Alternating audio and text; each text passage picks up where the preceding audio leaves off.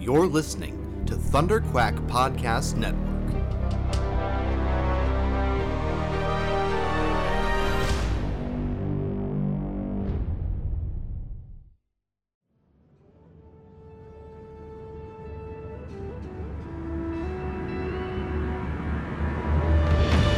From across the stars, Commanders Michael Cohen, Matthew Krenke, and their ragtag crew are here to bring you stories of adventure and excitement from a galaxy far, far away.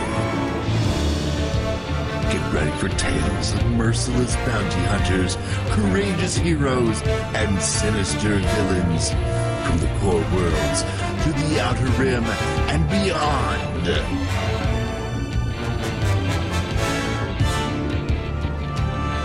Buckle up, baby. It's about to get faster, more intense. Hello there, and welcome back to Faster, More Intense, a Star Wars podcast. I am one of your hosts, Michael Cohen, and with me I've got returning guest host Samantha Cacho. How's it going? Hi, let's do this one more time. This is my very Spider-Verse. Yeah. So we recorded a few days ago, and this has not happened to me for quite some time, but we lost the recording. It was actually a very good conversation. We had, I think, a great episode. Yes. It's a shame that no one will ever hear it. The recording is just completely lost into the internet ether. But we're not gonna try and recapture that. We're just gonna try and have another good conversation. But before we get into our main topic, which is our top prequel moments, we're gonna first just run down a little bit of the news from the last week or so. There really hasn't been a lot. It's been kind of each week has been a little bit difficult to kind of pull out what are the big news stories. But we do have two news stories that we want to cover. So first and foremost, this is quick. The Star Wars movies have been pushed by a year. So the previous release schedule was going to be 2022 and then 24 and then 26, right? For the next three Star Wars movies. We have no idea what those movies are, but so it's kind of hard to care at this point that they've been pushed a year. But they have been pushed to 2023, 25, 27. So I personally see this as a good thing. More time for whoever's working on these movies to get them ready is going to be a better thing. Ultimately, I think one of the big issues with, I would say actually all five of the movies that have been released since Disney took over, is that the production timelines have been too quick. Yeah, they've been truncated. Yeah, so I giving more time, having a little bit more breathing room. The only person we know right now that is actively working on their movie is Taika Waititi, who has begun the writing process, but what that means is outlines or what we don't really know. But he and his writing partner, I can't remember her name right now, but they're working on their Star Wars story. So I don't know. I think that we'll probably expect to hear something within the next few months, but not any time sooner than that. But the whole thing is everybody, we can take extra time and write, not just for the movies, but also the Disney Plus series as well. I think the Kenobi series, the Cassian Andor series, the productions are probably not going to go back into full swing in the next month or two. We're probably looking at September, October when things can actually start getting up and running again for a lot of stuff. So that extra little bit of runway to make sure that your story is tight is a great thing. So yeah, I don't know, that's kind of where I see it. I think that's a positive thing. I think that'll be fine. And I honestly, the way that the last few movies have gone, the last three, I'm fine. I'm fine with a break. Like, let's just focus on The Mandalorian. Let's focus on Bad Batch. Let's hopefully we get an announcement soon about the Rebels sequel series with Ahsoka and Sabine. And if we can kind of get, like, those things should keep us happy. And then we've got High Republic as well coming. So there's actually a lot of really great Star Wars stuff in the near future. As much as some people on the internet want to make you think that that Lucasfilm is punishing us for not liking Rise of Skywalker, there is actually a lot of really cool Star Wars stuff coming. So, I looked up her name. Taika's partner. It's Christy Wilson. My guess is Cairns. Christy Wilson Cairns. Thank you. Yes, and I agree. And I think having an additional year to kind of take a step back, absence makes the heart grow fonder. You know, if you keep shoveling your mouth with food, I mean, you don't have time to swallow and really digest and savor it. And there's always, there can be too much of a good thing. Yeah. And I think it'll just allow not just Lucasfilm, but viewers as well, my very Anton Ego voice, to like gain perspective of of what's going on, and let's just let everybody get their shit together emotionally and physically, and then that'll make the movies greater. Yeah, I think so. Yeah, I think it's a positive thing, right? So yeah, I mean, like, as we get news about movies and that sort of thing, we'll obviously talk about it. Hopefully one of these 3 movies is the first in Rian Johnson's trilogy, but we really don't know where that's at. He's still not on Twitter, right? He's still lost his account. Oh yeah, did he? During that whole Twitter bust up thing, I don't know if he ended up. I remember him retweeting like the Knives Out stuff, like that one. I'm not sure. Yeah, he tweeted from the Knives Out account of like, "Hey everybody, I'm still alive until I get my account back." He should have it back. I just know all the previous tweets for those people were deleted, which is unfortunate. But I haven't. I'm gonna look right now because I keep seeing people being like, "Oh, I miss Rian Johnson's old tweets," and I'm like, "I do too, actually." I don't even see his account anymore. I don't even see him. Maybe that's why it went down one person that I followed, because I was like, "Who went away?" And maybe that's who went away. Because I was like, I don't know who it was. Oh, that makes me sad.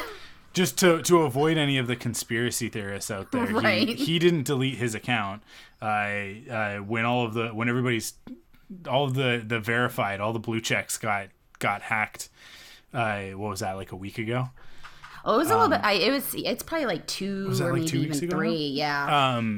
Ryan's account obviously got compromised as well, and appears to have been deleted. Although he was tweeting from the Knives Out account saying, "Hey, still around." And it's really funny because right before that happened, like a day before that happened, I had tweeted about Rey's lightsaber in The Last Jedi. There are multiple versions of the lightsaber that you see in the movie, of the Skywalker saber. And there's one that it's got a much more simplified handle to it. Like the grip, specifically the grip section. Because like the Anakin Skywalker saber, it's got like the grooved grips on the handle, right? Right. And the stunt saber, as it turns out, is much more smooth. And it doesn't have the bumps to the grooves. They're just kind of almost like painted onto it. Which makes it harder to hold. Having different copies of Anakin's. It's my favorite aesthetically, but I'm like, I don't imagine actually using this as a weapon. Grips? Yeah. Yeah. So that was sort of my question, was like, hey, what's the story here? Was this meant to be a new version that you guys changed your mind on? Is this just the stunt saber? Like, is it like what was the idea here? And I think I tweeted at like Phil Showstack and maybe Matt Martin. I don't remember, but it ended up like the thread. I think maybe it was at Phil Shostak and Ryan Johnson. I was like, hey, what's up with this? And then it kind of turned into a bit of a thread. And I think it might have been Phil Shostak who came in and was like, I'm pretty sure it's a stunt saber. Can you confirm? And then he added in Matt Martin and I think maybe Lee Lynchy, maybe somebody else. And later on down the thing, whoever it was that ended up confirming it, it's like, yeah, that's a stunt saber. Ryan ended up coming in and liking that tweet. So he didn't directly like my tweet, but he did like a tweet that was part of a threaded conversation that I started. And I was like, I got really excited about it, because it was like, oh yeah, Ryan read my tweet, right? Like he like, and liked the answer of like, yeah, it's a stunt saber, which was very clear of like, he saw the tweet and was going to like, would have responded, but like read through the thread and was like, oh, they got it. Twitter is so funny to me, because I understand that as well. The first time he liked one of mine, it wasn't about Star Wars. It was about Jesus Christ Superstar. And I was just so stoked. Not just because that he liked it, but I was like, yes, Jesus Christ Superstar. Because I don't think enough people go watch Jesus Christ Superstar. Carl Anderson is magnificent as Judas. And that's the only one he's liked. And I love that because it's so random. I think the thing, because I know that like for some people it's like like this is like an affirmation of like, oh, I'm right. Like Brian Johnson liked my tweets, so blah blah blah. Right. For me, it's not even that. It's more so the they're real people. You know what I mean? Oh yeah, I remember that when Twitter started. It's very interesting because it's just that direct connection. That connection, even though it's over the ether, as we say, it's just it's just a really strange sensation still, even 11 years on for me, because I joined in like 2009. Mm-hmm. So yeah, it's fascinating when it comes to that. A blessing and a curse, I know. It's a really cool end. It's really cool how we can be connected in the way that I mean, like, hey, you're only on the podcast because we connected through Twitter. So and honestly, like, I don't think I would have survived as well as I have through this pandemic, if not for definitely. Twitter. Like my time on Twitter has gone through the roof. Yes, mine's increased as well. Because it's like that's my direct connection to the people that I want to talk to, right? Mm-hmm. So it's like you say, like, it is the blessing and the curse, because at the same time, I think there's also certainly when protests were happening, and obviously any time that the big old dum-dum in the White House does something stupid, it's like wildfire. Right. It catches, and you can't help but get burnt when that happens. Right. Especially if you're an empathetic person, and I tend to be. So it's like that stuff can hit hard sometimes. So that can be the curse. And then the other part of it is obviously with Star Wars, everything that's happened in the last few years, I don't think would have happened the way that it has, certainly with The Last Jedi, if not for social media, and specifically Twitter. Because it's just magnified to the nth degree. Yeah, because if you think back then, I'm pretty sure that when The Last Jedi came out, we were still at 140 characters. That we hadn't gotten the bump up to 280. Yeah, I don't remember. I can't remember exactly when that was, but I mean, like it was within the last couple of years, and so like those, especially when it was limited to 140 characters, so hard to get anything across. And in the intervening years, we've gotten like the character bump. And creating threaded tweets is so much easier now, right? Where you can go in and you go like, okay, I'm gonna create a whole.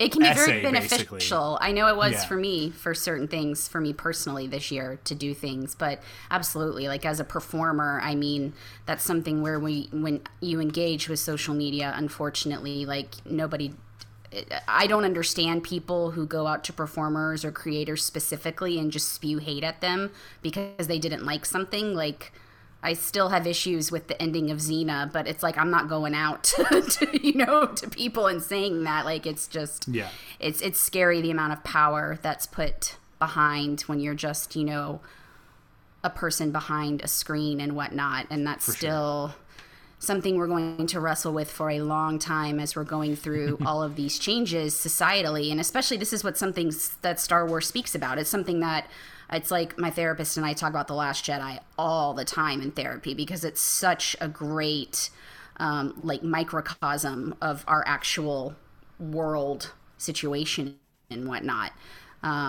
So it's hard because then at the same time you have so many amazing things. You know, I met the person I fell in love with because of Twitter. Yeah. And it's so it puts a lot on the person to be very cognizant about what they're doing. Yeah, for sure. It's a tricky thing, but do good things like this. Talk about your favorite prequel moments. Yes, you know. Yeah. It's I do think there's a choice that needs to be made every once in a while of like, hey, let's focus on the positive. Let's right. Let's most people, sadly, most people aren't there. A lot of people have their George Costanza in them. Yeah, I get it. I totally get it. Mindfulness I think is something that needs to be talked about more, and that people, and it's funny because that so app many is great, of these by things, the way. The mindfulness app. That's a really good app. I don't know if I'm allowed to say that, but it's a great app. No, go for it. Just you saying that triggered it. Yeah, it's so funny because it for me, and like it's just like you're saying, like you talk about The Last Jedi with your therapist. It's like everything always goes back to Star Wars, right? Like especially for people like us, everything goes back to Star Wars. It's so resonant because I think it touches on so many of these things, and mindfulness is key in the Star Wars mythology.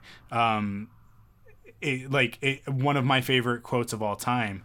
It's fine. We're going to get into prequel stuff, but before we do that, before we jump into the second news story, just really quick, one of my favorite Star Wars quotes is when Qui-Gon says to Anakin, "Your focus determines your reality," because that is like that's the core of mindfulness, right? Is that like if you focus on negativity, you will create negativity around you, right? Like it becomes a self-fulfilling prophecy, and that like you can, it's like some people take it a step too far in my opinion with things like The Secret and stuff like that, where it's like, okay, just writing something down and then like you know putting it on a piece of paper and putting that paper on a shelf, it's like that's not going to do anything for you. Like you have to take action, you have to be proactive, but there is a reality to the science, the neurochemistry of smiling releases dopamine, and like that is it dopamine? It might be what's the serotonin? It might be serotonin, but I don't know. it's one of those brain chemicals that makes you right. that leads to like happiness and fulfillment, right? So if you are in a bad mood, literally just smiling, and especially like if you go and you look in a mirror, reflective surface, and you smile to yourself, you can actually turn your mood around. Chemically, I will say it needs to be genuine though, because if it's not genuine, you're going to hide, and that's I think you have to want to come out of it, right? Really, yeah. And that's the same thing with mindfulness. You also have to be present, is what you were just saying. If you're living, this goes with Star Wars, too much in the past or too much in the future, your reality is going to be distorted of what that focus actually is and should be. Yeah. Yeah, and I think that Twitter can be an extension of that for some people. Some people want to live in that negativity, live in the bad stuff, and for some things it's cathartic, right? I mean, like we talk about the Rise of Skywalker a lot, and the issues with that and stuff. And getting on Twitter and talking to friends that feel the same way that you do can be a very cathartic, very healthy way of expressing that. It can also get into negative territory very quickly. So it's a difficult thing. It's something that always has to be balanced, but that's where I say like it is like that your focus determines your reality. It's like, what are you trying to accomplish, right? And it's something that I've noticed in the last week or so that I just want to share with everybody who's listening. When it comes to things like Twitter or even podcasts, YouTube videos, whatever, anybody who's like sharing this sort of their feelings about something like Star Wars, it can be very personal for people, and I think that it's really important to always remember it's okay to criticize the movie. It's okay to criticize the comic book, the video game, whatever. Like the non-human entity, right? But and even like when it comes to like filmmakers and stuff like that, to be critical of like, well, hey, what were their intentions? What like how did this come about? What was the process? That's all fine. That discourse is okay. But when we get into attacking like the person, criticizing the person, so like, for example, if I say, yeah, The Rise of Skywalker drives me up the wall, there are so many inconsistencies with the plot, etc., etc., I have all these problems with it. For somebody to come in and go, I disagree with you, I actually really like The Rise of Skywalker, and here are my reasons, that's fine, right? We're in safe territory. I've said my piece, which is my opinion that I'm entitled to, that isn't hurting anybody else. And then that other person has come in and said their piece, and they're entitled to their opinion, and they're not hurting anybody else. But the problem is when people come in and go, you're stupid for thinking that, and let me tell you all the reasons why you're an idiot, right? And that tends to be the discourse. And I think that's the important thing to remember. It's like we can criticize the art, but don't criticize the person, right, in your discourse. And if people can do that and just separate those two things and not take it so personally and not make it personal, then I think that we can all just be fine with it, right? It's like I know that Paul Herman from The Saga Continues and many other podcasts is not a fan of The Last Jedi. And likewise, or sorry, in the sort of inverse of me, it's like I love The Last Jedi and I have issues with Rise of Skywalker. He's a big fan of Rise of Skywalker because it does a lot of stuff right for him. So we can talk about that, me and him. We talk about it all the time on Twitter, and it never gets to like that vitriol place, right? Because we both respect, like, hey man, you like Star Wars how you like Star Wars, I like it how I like it. He's a big fan of using the agree to disagree gif from Anchorman, the Ron Burgundy. He'll end a lot of conversations with that, and you're like, okay, cool, so we're not also not trying to convince one another, right? We're just two Star Wars fans who both love Star Wars, but we like it in different ways, and that's totally fine. So I think the big thing, just to tack on something here, is that what's unfortunate is that these stories, because of the types of stories that they are so archetypal and mythical and whatnot. They go into things so deeply rooted in our psyches as humans and as individuals that of course they're personal. And so that when someone doesn't agree with you, of course it's like you're defending an aspect of yourself essentially. And that's really hard because you have to start to get to that point where you take the part of it that means something to you and resonates with you, while also realizing that this is something that doesn't just belong to you. It belongs to millions, billions of people from every different walk of life. And, so when you have those discussion in terms of those critical type things, being aware of that, and also being aware that when you have certain instances on them, that it's not necessarily a negative thing. I know I had posted something about hearing about the Lando news. I was just like, I posted the Abigail Adams, like, remember the ladies, because that's what I felt like. I was like, we're going to have even though it wasn't confirmed, we're going to have another series with another male lead. Every series of Star Wars so far in the television world has now had a male lead. Why? In terms of live action. And that's not saying that I hate Star Wars. It's saying that that's not representative of the people who love it, and that just because you have a lead that's not a white cis male, that there aren't going to be people who don't come to it. And I think that's still very important. And again, that's very much what is on the table right now in terms of what we are discussing societally, and that this world is changing and that it is not homogenous, especially in our filmmaking, the way that we like to pretend that it is. And that's not an easy conversation. It's difficult. And people, I think a lot of people are very uncomfortable with that, and I understand it. You've got to be able to live with that discomfort, or that this is something we talk about in therapy. It's something that works actually great with like Star Wars 2, talking about Anakin or Luke or Kylo. You have to live with that dis-ease. And, a lot of the time your brain starts thinking, oh, dis-ease. And it's like, no, it's just dis-ease, and you start to live with that, and that is okay. And that's where, again, the mindfulness comes into it in terms of being present.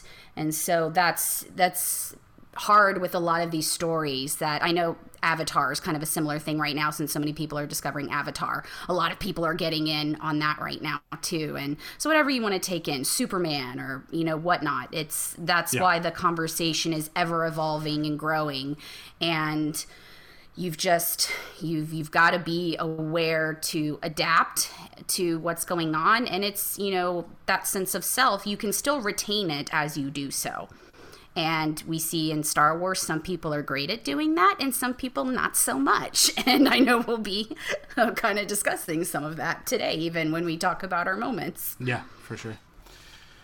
Cool. Well, that was a little bit of a tangent. Let's jump into our second piece I think it was a necessary one, though. No, it's a good one. It's a good one. Well, it's it's a thing that we just can't avoid. Like you said, it's a difficult conversation. You can't get away from it, but it's the reality of where we're at. And I had that revelation, not really revelation, but just sort of, I was able to crystallize that into a phrase this last week. Just as I say, because I think what it really came out of was a lot of people. There's been a specific theme in the last week on social media of people who are positive Star Wars fans, quote unquote, as I think they've kind of coined the term around themselves, where they're just like, I like all Star Wars. Mm-hmm. And it's like, okay, that's fine. I'm like, I don't have any problem with somebody having that issue, well, or not having that issue, but having that stance of like, hey, I like all Star Wars. It's like, okay, I'm a little bit more critical of the media that I consume than to just say like, hey, I use the term like Star Wars is like pizza. There's no such thing as bad pizza, right? There is some pizza that is awful, but it's still better than no pizza at all, right? So it's to me it's the same thing. It's like there's some Star Wars that's just not good. I've been going through the comics, the Marvel comics from 2015. There's some stuff in there that's just not good. There's also some stuff in there that's pretty fun, but it's okay. I think it's okay to dislike something, to dislike a piece of a franchise that you like overall, as long as you kind of remember what you're in it for, just so long as you're not one of the people. It's like as long as you're not like the cinema sins, like Screen Junkie sort of thing of like, we're just going to point out all of the things wrong with this. And it's like, that's not what I think a lot of people who have issues with The Last Jedi or have issues with The Rise of Skywalker are doing, right? But it's the people who do think like that, who do talk like that tend to take up the most oxygen in the room. And I think we just gotta kind of talk around those people. But the people who are kind of like, like people are so negative about Rise of Skywalker, people are so negative about The Last Jedi, why can't you just like all Star Wars? And it's like, well, because exactly what you just said about the Lando announcement. It's like, it's a really cool announcement, or not announcement, sorry, rumor. It's a really cool idea of like would we want a Donald Glover Lando series? Of course. Who doesn't want that? That would be great. That would be fantastic. There's so much potential there. But at the same time, like exactly to your point, it's like, well, we've got The Mandalorian, we've got Cassian Andor, we've got Kenobi, we've got Bad Batch, right? Clone Wars came back, and thankfully a lot of it focused on Ahsoka, but there was also a lot of it that focused on Anakin and Obi-Wan. And the Bad Batch, obviously, and Rex. Like there is the prevailing idea that Star Wars is for boys, which is dumb. Star Wars was never for boys. Star Wars has always been for everyone. Star Wars was intended for children, and like if you listen to George Lucas talk about it, he'll never say Star Wars is for little boys. It's for 13-year-old boys. He'll say Star Wars is for kids. It's a kids movie. It's for kids. Right, he's almost always talked about it in those gender neutral terms. Now, the stories are inherently from the male lens, but it was 1977 through the 80s and then the 90s. Like, there's context there, but we're in 2020. absolutely. Like, let's get something else. Let's do something different. I've talked about it a lot over the last few episodes. Star Wars has kind of come alive for me again this year, certainly like through the pandemic, through lockdown and stuff, because I've started expanding the people that I talk to and listen to when it comes to Star Wars. So the discourse that was getting really tired and boring for me was I've sort of tuned that out to a certain degree, and tuned into this other thing because there's something new for me to discover about Star Wars. And I think that for a lot of people, Star Wars from a female perspective, which hopefully we're going to get from, oh man, I'm awful with names today.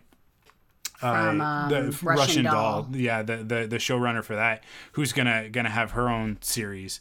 Is it a series or a movie? I think she's doing a series, right? I think it is a series. Yeah, I'm pretty sure. And I would hope I would hope her series stays mostly intact too, because you have lots of instances where we're getting off topic a little bit. I'm sorry. Where like the creatives come in and then change it up. I know that was a big issue on Big Little Lies, where Andrea Arnold was supposed to be the director, and that ended up not being the case. And so I would hope that retains as well, and it's not like, oh well, we started it and yeah, we're okay, and that's, you know, and it's not just Star Wars, it's everything, you know, because we're working against systems that have been around for thousands of years, and that of course permeates into our media because, you know, real life affects our media. So as long as we're going through that, that's going to continue. And it's about being aware and taking that initiative to do better, and not just say, we're going to do better, but actually do better. And that involves, you know, the people who are on camera, behind camera, and it also involves too the executives as well. And, you know, that may be, I feel like, some time, but you know, we're having that changeover. It's just, I think of X-Men, change is slow, you know, and it's frustrating, you know, when you're somebody taking it all in, but hopefully we're doing better at it. I think so. I think when you've got some of the creatives I think we're slowly getting there. Are pushing it. Yeah, I think so. Let's talk about the second piece of news. Mando was nominated for duh. Yeah, Mando was nominated that was for big. 15 Emmys. And here, I'll just run through the list. Nominated for Best Drama, Outstanding Character Voiceover Performance, which is Taika Waititi, right? As IG-11. Production Design for Narrative Program Half Hour, Cinematography for Single Camera Half Hour, Fantasy and Sci-Fi Costumes, 3 nominations for Single Camera Picture Editing for a Drama Series, Prosthetic Makeup, Music Composition, Guest Actor in a Drama Series for Giancarlo Esposito, 2 nominations for Sound Editing in a Comedy/Drama Half Hour Series, Outstanding Special VFX, and Stunt Coordination for a Drama Series, Limited Series, or Movie. I think a lot of this stuff is pretty logical. These are pretty standard nominations for something like The Mandalorian, but that the Best Drama one is I think a really big deal. The music composition, I think, is probably one of the best chances for a win, as well as Outstanding Special VFX, just because Ludwig Göransson's score is so incredible, and then the volume is, I think the volume is going to push special effects ahead by a massive. I want to work in it. Yeah, it's super exciting, and it's really going to change the way that a lot of genre stories are told. But 15 Emmy nominations for a genre show, on a streaming platform is a pretty big deal. Yeah, and I remember saying that last time. Like, I feel like this show, on our first try, that this show will kind of go the way of Game of Thrones, potentially. Maybe not this show, maybe just Star Wars on TV for the Emmys. You know, where Game of Thrones had its first year. It was nominated for, was it nominated for show? I feel like it was, and it may have taken its second season, but it was nominated for Dinklage, and it had a lot of below the line nominations. And I think that's kind of the similar thing with this. And, you know, so the nod for the show is to encompass everything else. I was surprised Taika didn't get one for directing, because I felt like kind of very shoe-in, especially with the noms for Jojo Rabbit earlier this year. Like, here, give him a shot at the Emmys. And then they gave him the voiceover one, which I felt should have gone to Nick Nolte. But like I said, the Emmys are weird. But I know that something we discussed on our first try for this was that for me, for anything with the acting, like performance, that I think would go to Star Wars would be Ewan and Kenobi. Yeah. And I will be curious what happens with that show. And I'm actually also curious now, since we brought up the volume, I'm sure they may film a lot of that, possibly in LA, using the volume. I know I read that they are going to. I really hope at one point they send him to Tunisia so he can go by the homestead, just because, you know, I just need that nostalgic wise. And it's, you know, it's different being there versus actually having it. I mean, I guess they could send like a B-roll crew to do it and then bring it back. But there's just something so powerful when an actor is right there, you know, doing those bits in front of the Lars homestead. Yeah, I mean, yeah, obviously the real world locations have a grandeur that much as, I mean, like, don't get me wrong, The Mandalorian pulls it off. Like, The Mandalorian pulls it off in a way that you're it like... really does. That you would be hard-pressed, like, if you put scenes side by side of a real location and the volume. With some of them, they did such a good job that even when I was watching it, knowing that it had been done on the volume, like the stuff over, like, the lava flats and stuff. It's like, you know that they're in a room that's only so big, but... you believe it. It's just done so well that you absolutely believe it. And it's got to be so much better for the actors. Yeah. Again, which is, I know we'll talk about later too with like performance stuff in the prequels. I'll be really excited to see Ewan have that, because even though there is still the sense of make-believe, there's something very different of having a big-ass screen, you know, projected with what your image is versus blue or green screen. Because, you know, we talk about, people just think everything with acting is all fake, and it's not. It's about truth and an imaginary circumstance. And it's really hard to do that truth if it's just you and a blue screen and you're on like a blue thingamajig that's supposed to be, you know, a wampa or whatever. Oh, that's my phone. I thought I'd put it on airplane mode. It's all good. I don't know how many spam calls you get, but the amount I do are ridiculous. Honestly, I've gotten two while we've been recording, so I totally. Oh, have you? Yeah. No, Mableton, Georgia. Yeah. No, I'm sure everybody can relate to that for sure. Election year. Yeah. The volume is such a massive leap forward, like I was saying, that I would be really surprised if they didn't win something for that accomplishment alone. But there's a lot of opportunities in these nominations, I think, for them to take home a few wins. I would really like to see Ludwig Göransson win for that score, because I think it's what a massive job that is to come in and do Star Wars, but with the sort of direction of, well, we don't want it to sound like Star Wars though. Don't just do the John Williams very tracks, westerny, right? Yeah, and he came in and he really did the work, and he really found a new unique sound specifically for the Mandalorian, and yet it is still so Star Wars. It still works within the larger Star Wars sort of genre of music. So he'll have some competition in Trent Reznor for Watchmen, because Watchmen was pretty dang amazing.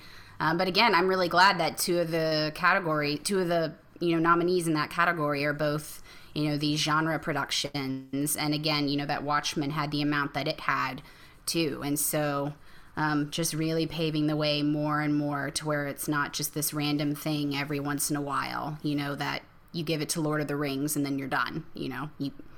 Yes.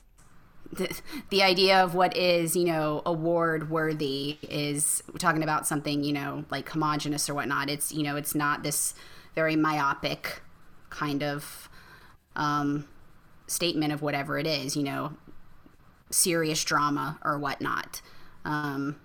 So the world keeps on spinning. Yep. It's super exciting news for Disney Plus for Star Wars on TV. I think it's as if we needed anything to confirm that The Mandalorian was a massive success. But this is just, I think, exactly what Disney needed. It'll actually next week, I think on the 4th, is the yes. quarterly earnings call in which we expect that we'll probably end up getting a fair chunk of news. I'm sure that Bob Iger is going to be taking a second to recognize, like, hey, that completely new thing that we did for the very first time? You mean the streaming service? Oh yeah, also the fact that we made a Star Wars TV show for the very first time.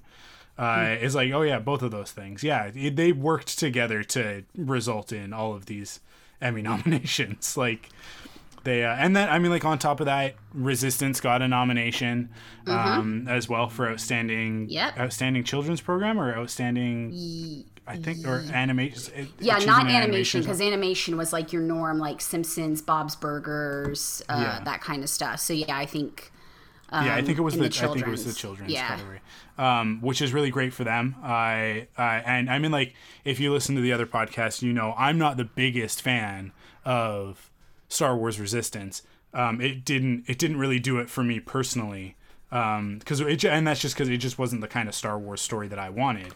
But that doesn't mean that the show's not incredibly well crafted for a kids TV show. Like, it is definitely above and beyond what most Saturday morning just cartoons or animation sort of even thing. In general. Yeah, like definitely pushing boundaries and doing all that stuff that Lucasfilm Animation is well known for. So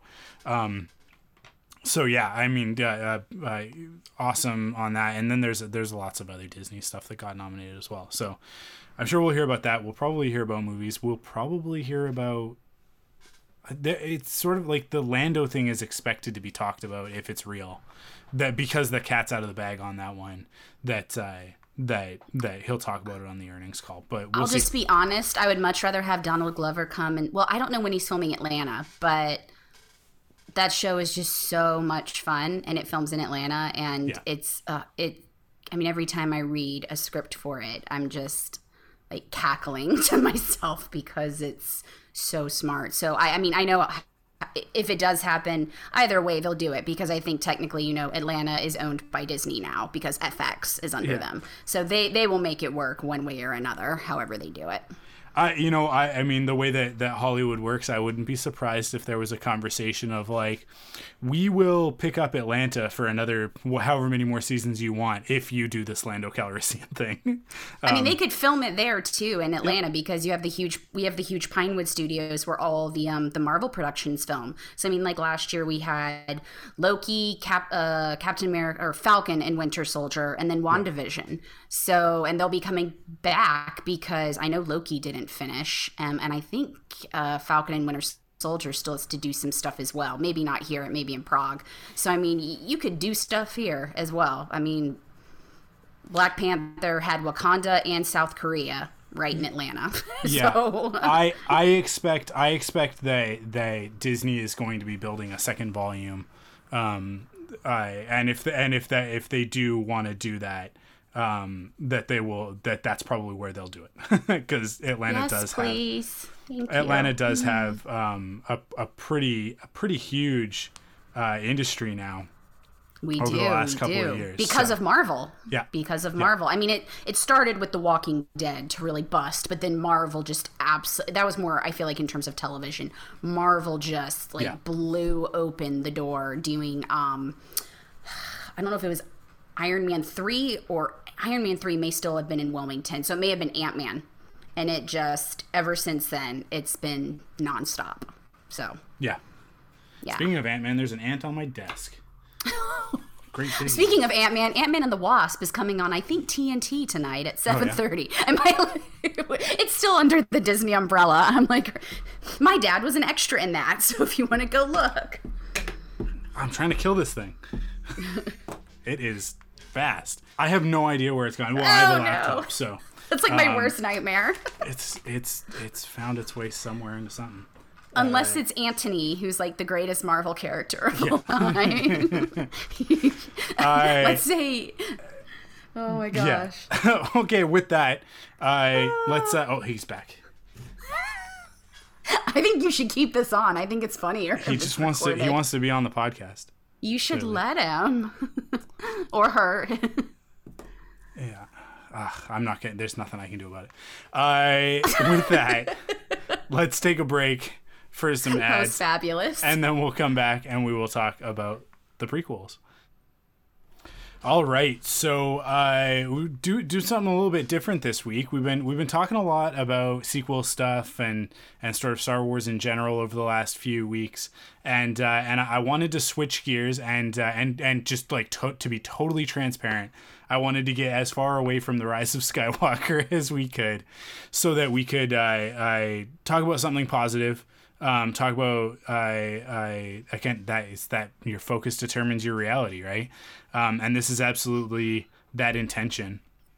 We are going to talk about our top moments from the prequel era. So not just the movies, not just 1, 2, and 3, but also the Clone Wars, video games, comic books, any of that stuff. And I've got stuff from kind of all over the place. But I know, Samantha, you're more focused on just the movies, right? Mine is just the movies, yes, because the Clone Wars, I joked prior saying I could come up with like 5 moments just from the Clovis arc.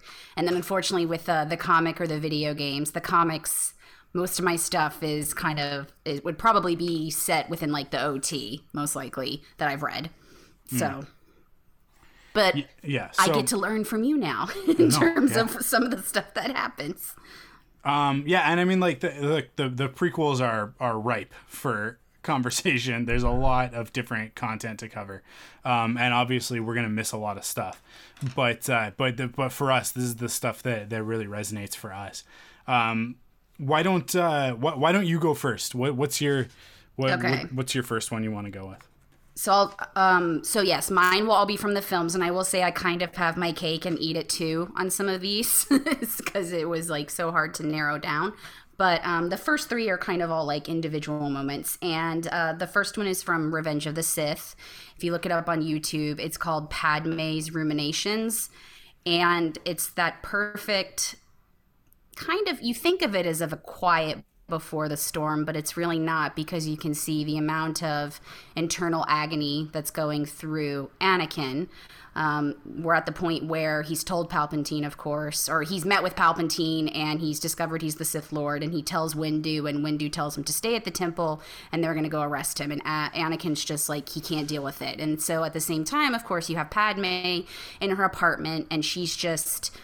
For hers, she's just sitting and she's kind of just taking everything in. And I know there's a lot of talk, like even with that, is she sensing what's going on with him? You know, is it a force thing? Is it just, you know, they're 2 people who love each other type thing? And I completely understand what that end is as well. And I think they both work on either level. We've seen, you know, that the Force works in various phases. It doesn't have to be like, okay, this person's a Jedi, so they're the only person who has the Force. You've seen the Bendy, you've seen the Night Sisters, Orphine. You saw Finn kind of at the end of Rise of Skywalker. I think even with Han and his ability as a pilot, is that a specific way that the Force is channeling through you? And I think there's a sense of that going around with Padme in this scene. And it's just really beautiful, subtle work, I think, between Natalie and Hayden, which I've said... In the previous film, at least in Attack of the Clones, what I thought the issue was, and for a lot of the earlier stuff in this film, is that they're playing to the tragedy instead of that everything is just tragic. And you don't have to heighten the dialogue to necessarily do that. And I know it's hard with the dialogue that they're given, but you can see it in a lot of these other moments like this, or, you know, Anakin's final fight with Obi-Wan. What they've got is there, and it's just about the specific channeling of it. And I think they as actors, and then as the story approaches everything about Anakin and Padme, really wonderfully here. And it's a really sad dovetail of these two things that are going on. And that it's hitting the Shakespearean better almost than anything else in any of the prequels. And it's just these two, simple things that are going on, this internal struggle with one person. And then, with the other, I mean, she's having her own too. We have a little less idea of kind of what's going through her head. It seems a bit inquisitorial, concerned, and then it's kind of this internal crescendo, and then we start to see how it leads to this really bad falling action. And that scene has stuck with me since the movie came out 15 years ago. Cool. Yeah. Here I was like, is it 15? Yes. It took me a moment. I had to guess. Yeah. I still have that calendar too.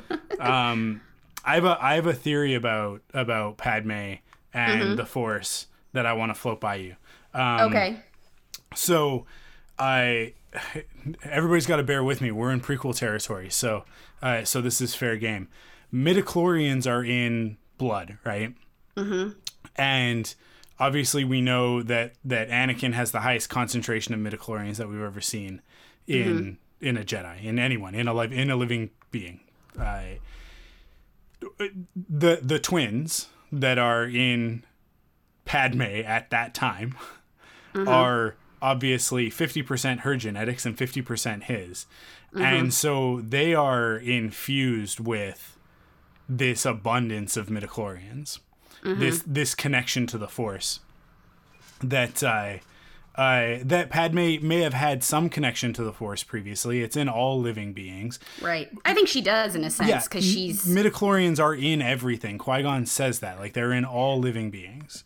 We're vessels for the Force, and how the Force chooses. It wills its way. Yeah. But imagine being like not having that sense and then not only having one child inside your body, right, but having two. And this is a perspective that I have, having taken care of a pregnant woman twice in my life. The physical effects of that are not to be taken lightly, right? Like there's a whole bunch of different things that can happen. And one of the things that can happen is that if a baby has a different blood type than the mother, there can actually be some complications around that. There can be different things that happen because the blood, like the circulatory systems are somewhat connected. When they're in utero, right? When the baby is still gestating. So Padme's all of a sudden got two incredibly powerful potential Force users in her womb, and her body is like coursing with midichlorians that she's never had before. To me, it's the reason why when Anakin Skywalker finally dies and Darth Vader is truly born at the end of the movie, that Padme dies, because her connection is directly linked to Anakin, and there's a metaphysical component there that's mixing with the physiological component of the childbirth as well as the midichlorians and all of this stuff. They along with the psychological anguish that she's dealing with, where the droid says it's as if she's just lost the will to live. And to me, it's like that's Anakin's psyche, Anakin's emotions intruding on Padme, and actually like making her feel that way, in the same way that a Jedi mind trick has the ability to control thoughts, right? And she's just overwhelmed with it. So that would tie back to all of this, because Padme looks on the temple as this is happening, and you get the feeling from Natalie Portman's performance that she is overwhelmed. She doesn't she's obviously concerned about Anakin specifically. She's also concerned about, we're at the tail end of this 3 to 5 year long war, depending on which timeline you agree with, that she's been a big part of. She can feel democracy slipping away, right? In the deleted scenes, we've seen that she's doing all this other stuff to try and make sure that doesn't happen. it's just like it's all so much. So that like there's a lot going on there. There's no dialogue in those. No, I think not maybe until 3PO maybe says end. one or two things, right? Very end, which she's kind of like that awakening. It feels very trance-like for both of them, to be honest. And I kind of would say I'm on the same page as you, not fully. I think she probably, again, the Force goes through everyone, and I think she probably already had some sense of it, but in terms of what her childhood was, in terms of this political career and doing all these sorts of things, that's what her attention went to. And as somebody myself, I'll notice certain things about my body more heavily when I don't have something else to focus on. And so when she's maybe not as much near the end in the political arena as she was prior, and then like you said, she's pregnant with 2 children who are incredibly, just they're coming from really, I would say, endowed on both ends, but especially on Anakin's end. You become more aware, and there's a lot of trauma going on too. And, I've noticed that myself as well. You start to notice things as, because the whole thing is being traumatic as well. Anakin's told her already, like, you die in childbirth. And that's something else that's you're hanging in your head too. Well, okay, if I die, what happens to my children? What happens to you? I'm still of the mind that, like, her life force is siphoned by the Emperor, to allow Vader to live, just because I don't think Anakin fully dies. I know that was a Twitter thing recently, like, are Vader and Anakin the same person? And I say absolutely. It's just, it'd be like Harvey or Two-Face. You're the same, you're just different sides of the same coin, and certain things are coming in and out of you at various times. And it's a huge process of forgiveness of self and forgiveness from others that allow you to regain what you had lost. But that's an interesting theory of what you were saying too, in terms of not just about the babies, in terms of, because that's something I thought about as well in terms of her force powers, but the additional almost like kind of a scientific aspect that you are bringing to it. Yeah, it was one of those things when Crystal was pregnant most recently with Cassie. She had a much harder time with certain things, and with being more exhausted and stuff like that. And and I think at one point I was like watching Star Wars and thinking about this, and it was all just kind of in my head. And I was like, there has to have been some sort of a physiological repercussion to being introduced to this whole world, right? Like, because I agree with you that, like, I think that Padme, Han, Poe, a lot of different characters, Lando as well. It's working in them. Oh yeah, definitely. The Force is present in their lives in a way that it isn't in other people's.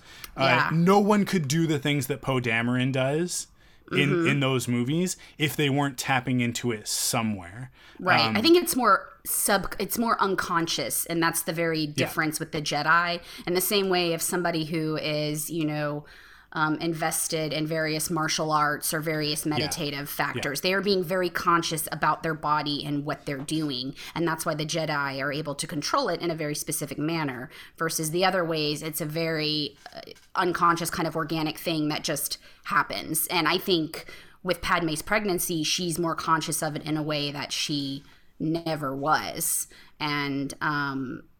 And again, I think a lot of that is also just her connection, even if there wasn't a Force thing, even just her connection as well to Anakin. I've experienced that just, back in January. You can tell there is a sense, like, in your gut when certain things are going on, and there doesn't have to be anything additional about it. Yeah, for sure. Yeah, this is all like sort of based off of other theories that I've had, which is that as Anakin becomes Vader in those moments, that's deeply connected to it. But yeah, cool. Let's switch gears over to my first one, which is a little bit more on the fun side. Not so depressing. Yeah. Well, maybe not when you find out what happens to, when you think about down the road. It's true. It's it's all tragedy in the prequels, right? It is, it's all right. tragedy. Everybody gonna die. And if they're not, the ones who don't die are some of the unluckiest characters in the saga. Yeah, right? they gotta live with all the Trauma. Yeah, that's why Obi-Wan's getting his own series. Right. Kit Fisto and Plo Koon. There's a comic. Thankfully we did the research on this last time. Issues number 7 through 9, 7, 8, and 9 of the Dark Horse Clone Wars ongoing series, where Kit Fisto and Plo Koon are on a mission to take a base at some point, and they work with Admiral Oz. Oh, well, he's not Admiral at the time. I can't remember what his rank was. He's like, he may be like commander or lieutenant or something like that, Ozzel. But the character is Admiral Ozzel from The Empire Strikes Back. And it really paints a picture of him as a younger officer in the Republic Army, the Republic, I guess the Navy for him, as very impulsive and brash and not really thinking things through. And so you get to see a lot of that groundwork laid in this comic, which is really fun. And then on top of it, it's Kit Fisto is my favorite main character from the prequels. And hanging out with Plo Koon, which, like, these are two of the most developed characters from the Clone Wars. And kind of have their own voices. So it was cool to get an adventure with the two of them together, and see how they play off of one another and the sort of the sensibilities of the two. And then on top of that, as a comic, it's beautifully illustrated, and really fun, really high adventure. And it contains one of my absolute favorite things in Star Wars, which is when we get a costume change for our characters. Specifically, when they go to a cold climate, and we get the whatever their sort of winter gear is. Mm-hmm. Maybe that's the Canadian in me. I don't know.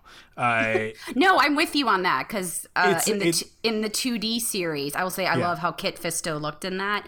But like when Padme was in her, ice stuff, I loved it. that is unfortunately often referred to as her Snow Bunny outfit. Oh God. Yeah, that really says a lot about the fandom. Padme looking amazing in Samantha's mind. Yeah. I don't think I ever knew that. That's so funny. You know what? That's why it's good that I didn't get as much in the fandom until about 5 years ago. I would have been like, no. But yeah, Kit Fisto and Plo Koon both get there. They both get there, much like Anakin and Obi-Wan do, and Rex in the episode Trespass in season 1 of Clone Wars. They get their Empire Strikes Back Hoth inspired outfits. And I love it. I just love, and I'm pretty sure they actually did action figures of these as well that I have. Ooh. I know that they did Anakin and Obi-Wan for sure, and Rex, because I have all 3 of those for sure. I have several versions of Kit Fisto and Plo Koon. I don't remember if they ever did these ones from the comics. If they haven't, hey Hasbro, if you're done making another version of Darth Vader and another version of Luke Skywalker, then it would be really cool if you did something like this. Although I shouldn't complain too much. They're finishing off the Star Wars Rebels, so. But yeah, that's my first one. That's number 5 on my list. Oh, so I Googled, and this was Star Wars with cold weather gear action figure, but this for the Clone Wars. Okay. So $39.98. Yeah, I think. But that's also no. What? No, go ahead. You go ahead.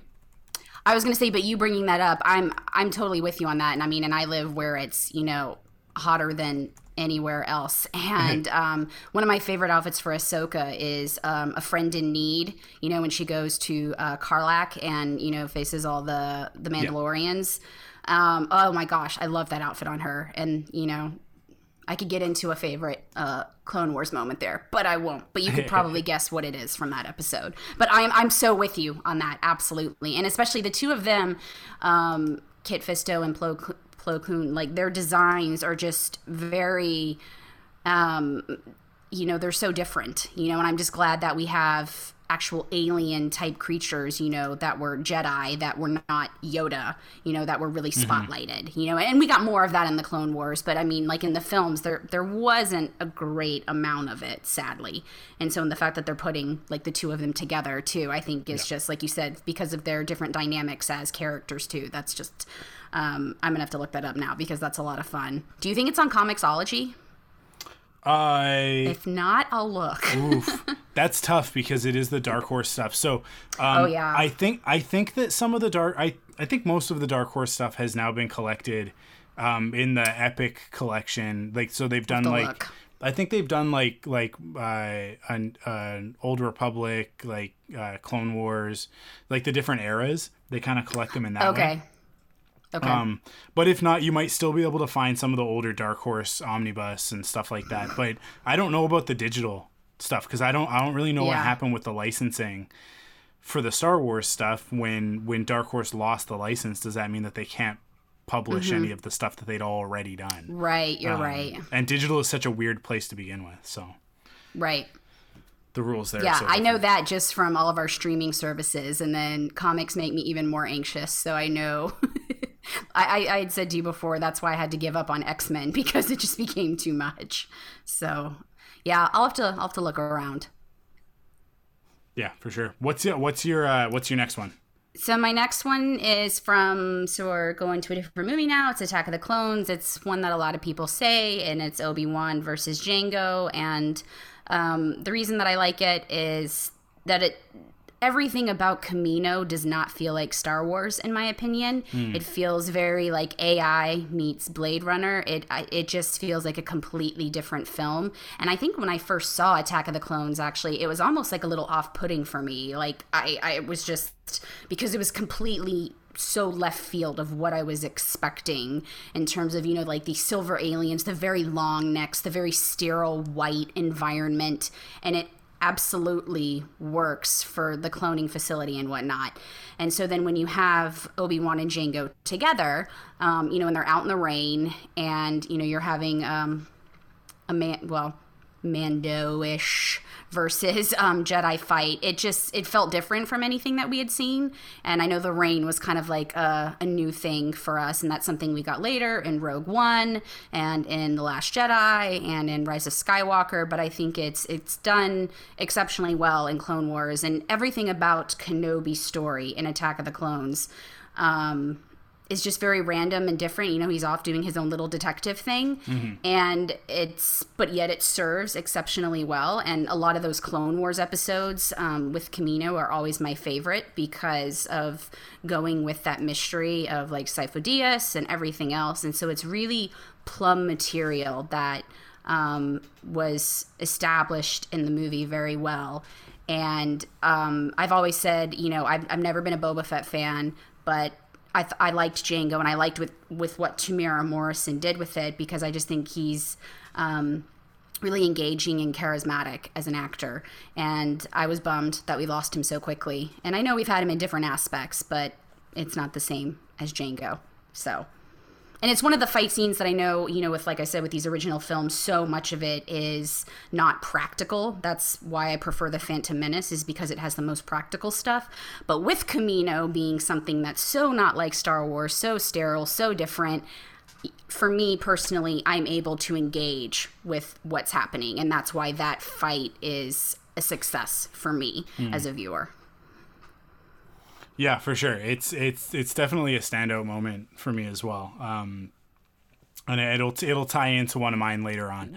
But there's so much fun that happens in this battle, and it is it was kind of our first time. It was actually, I guess it was our first time seeing a Jedi really face off with someone other than another, like a Sith, another. Right, not a stormtrooper, not a some random not character, just battle droids. A capable fighter. Yeah, that was not another Jedi. Yeah, and obviously a great way of seeing how Boba Fett would have handled fighting Luke Skywalker, which is what we all had imagined up until that point. And now, unfortunately, the comic books give it to us, and it's like, and I don't know if you know this about the Marvel comics. I didn't. In 2015, Boba Fett Darth Vader hires Boba Fett to track down Luke Skywalker, to track down the I do know that. The pilot who destroyed the Death Star. Yes. And obviously that is Luke. Right. And I know I've read that where he figures it out. Yeah. And Luke fights Boba Fett. How did I miss that? And he wins. Uh-huh. And this is before Empire Strikes Back. He doesn't even know what he's doing yet. It drives me nuts. It just drives, when I say that like there are good things and there are bad things in the comics, it's like there's some really cool stuff around Darth Vader's character. The character of Aphra, who is a new character, who actually, you know what, we missed that in the news. And that's something that happened in the last couple of days. Oh yeah, the audiobook. No, not just that, but the comic actually won an award from GLAAD. Yes. The GLAAD Award, yes. For outstanding comic, and because Aphra is a gay character, so and like there's a lot of really good representation in the standalone Aphra series, which obviously spins out of the Darth Vader stuff, and that character has become beloved over the last 5 years. And I think for of good like reason. a Harley Quinn with she's her. a great character, yeah, for sure. Starting from whether it's the animated series for Batman or in a comic, and just taking her own life through her own charisma, her own like gumption and ability and whatnot. I think honestly, just showing exactly what we were talking about before, which is that like people are looking for this stuff. People want this from their Star Wars. It's not like people are always, they think like with when Black Panther does well or Crazy Rich Asians, that it's like lightning hitting and it's so random, and it's not. And it's you showed how Aphra can work on her own and work in the series with Vader, and I will just say that I know someone, Amy Wishman-Nayland, and she says that I look like Aphra's mother, Lona, on the cover of one of the series, and I absolutely do. So I have a running gag that I'm Aphra's mother. So I just wanted to put that. Then, look at the issue of her on the cover, and then you must find be very a picture proud. of me, and it's very similar. I am very proud. That's awesome. I mean, that's a badass daughter to have. Yes. Yeah, great character. And the audiobook is very good. The audiobook is really, really good. Even if you've already read the Aphra stuff from the Darth Vader comics, because a lot of it takes place in that same timeline. There's a lot of like flashback stuff that I don't know, maybe in later on, because I think I've read the first 2 volumes of Aphra. I'm not caught up because I'm on Marvel Unlimited, so I'm always 6 months behind. But I did read a good chunk of it, and I don't think any of that stuff has been in the audiobook yet, as far as I've listened. But there's a bunch of like flashbacks and stuff, and there's a lot of the stuff to her connections with Sana Starros and that sort of thing. So definitely check that out. Cool. I'm gonna go for my next one. Yes, I can't remember if this ties to yours or not, like what we just were saying. Mine is a moment from the Phantom Menace. It is I kind of have to set the stage a little bit. So you have to put yourself in the headspace of Star Wars fans in 1999 sitting down to watch The Phantom Menace for the first time. We don't really know that much about the Jedi. We don't really know that much about the time period that we're about to experience. We have the original trilogy and we have the expanded universe. And we've got the Droids and Ewoks cartoons and Ewoks movies. That's what we have at this point in time. But in terms of canon, we really just have the movies and then the books that take place after Return of the Jedi. So don't really know what to expect. And the movie really like from the beginning lulls you into a false sense of security. It's all really slow and really chill. We start like panning down on Naboo, the Trade Federation. We've read that crawl that is just like taxes and embargoes, and it's just like, I'm sorry, what is happening? Especially if you were 13 at the time, like I was, where you're like, I don't understand any of this. Can we just get to the laser swords and the spaceships? And so we come in and it's really slow to begin with of like arriving and they go into the conference room and then, the Newt Gunray's calling Palpatine of like, there's a Jedi and we get the poison gas and like Obi-Wan, Qui-Gon is just like, Qui-Gon's half asleep. because he's like, I've done this a million times before. Like these diplomatic missions are boring. But they're necessary, but Obi-Wan's like, I sense an unusual amount of fear. So it's all just a lot of like talking and sitting and drinking tea, and then the battle droids attack, and the Jedi just like snip, done. Like they just cut through him like a hot knife through butter, and you're not, at no point in time are you afraid for Obi-Wan and Qui-Gon until they get to the door, the blast door, and they're trying to. Qui-Gon's got his lightsaber all the way in to the blast door, and he's giving it that little twist, which I always love. I love that moment, and then on the other side of it, you see it like molten, like dripping off of the end of the edge of the door. I just love that moment. And then the Neimoidians are like, where are those droidicas? And you're like, what's going on? And then in roll these droids that are completely different from the battle droids. They just they roll in out of nowhere, and they just unfurl and plant those 3 legs, and then these gigantic double-barreled blaster cannons fold down, and they just like the shield bubbles expand, and they've got just that great sound to them, like that perfect Star Wars sound.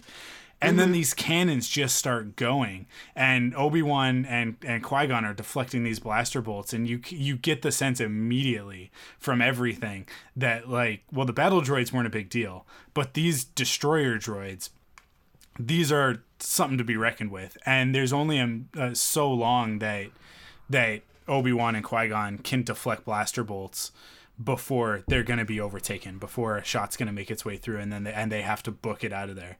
And just every element of this, it works so well. Like the pacing on the way up to it, us sort of feeling like, oh, the Jedi got this under control. They're gonna do their thing, because everything we've heard about them is that they're great warriors. This, that, right? We're supposed to be thinking of them in these grandiose terms, and then we see them immediately early on in the movie outmatched and outgunned just by these droids. So we know I'm gonna that start singing Hamilton now. Sorry. We know that they're in danger, that they're in real danger, and every element of it works so perfectly together.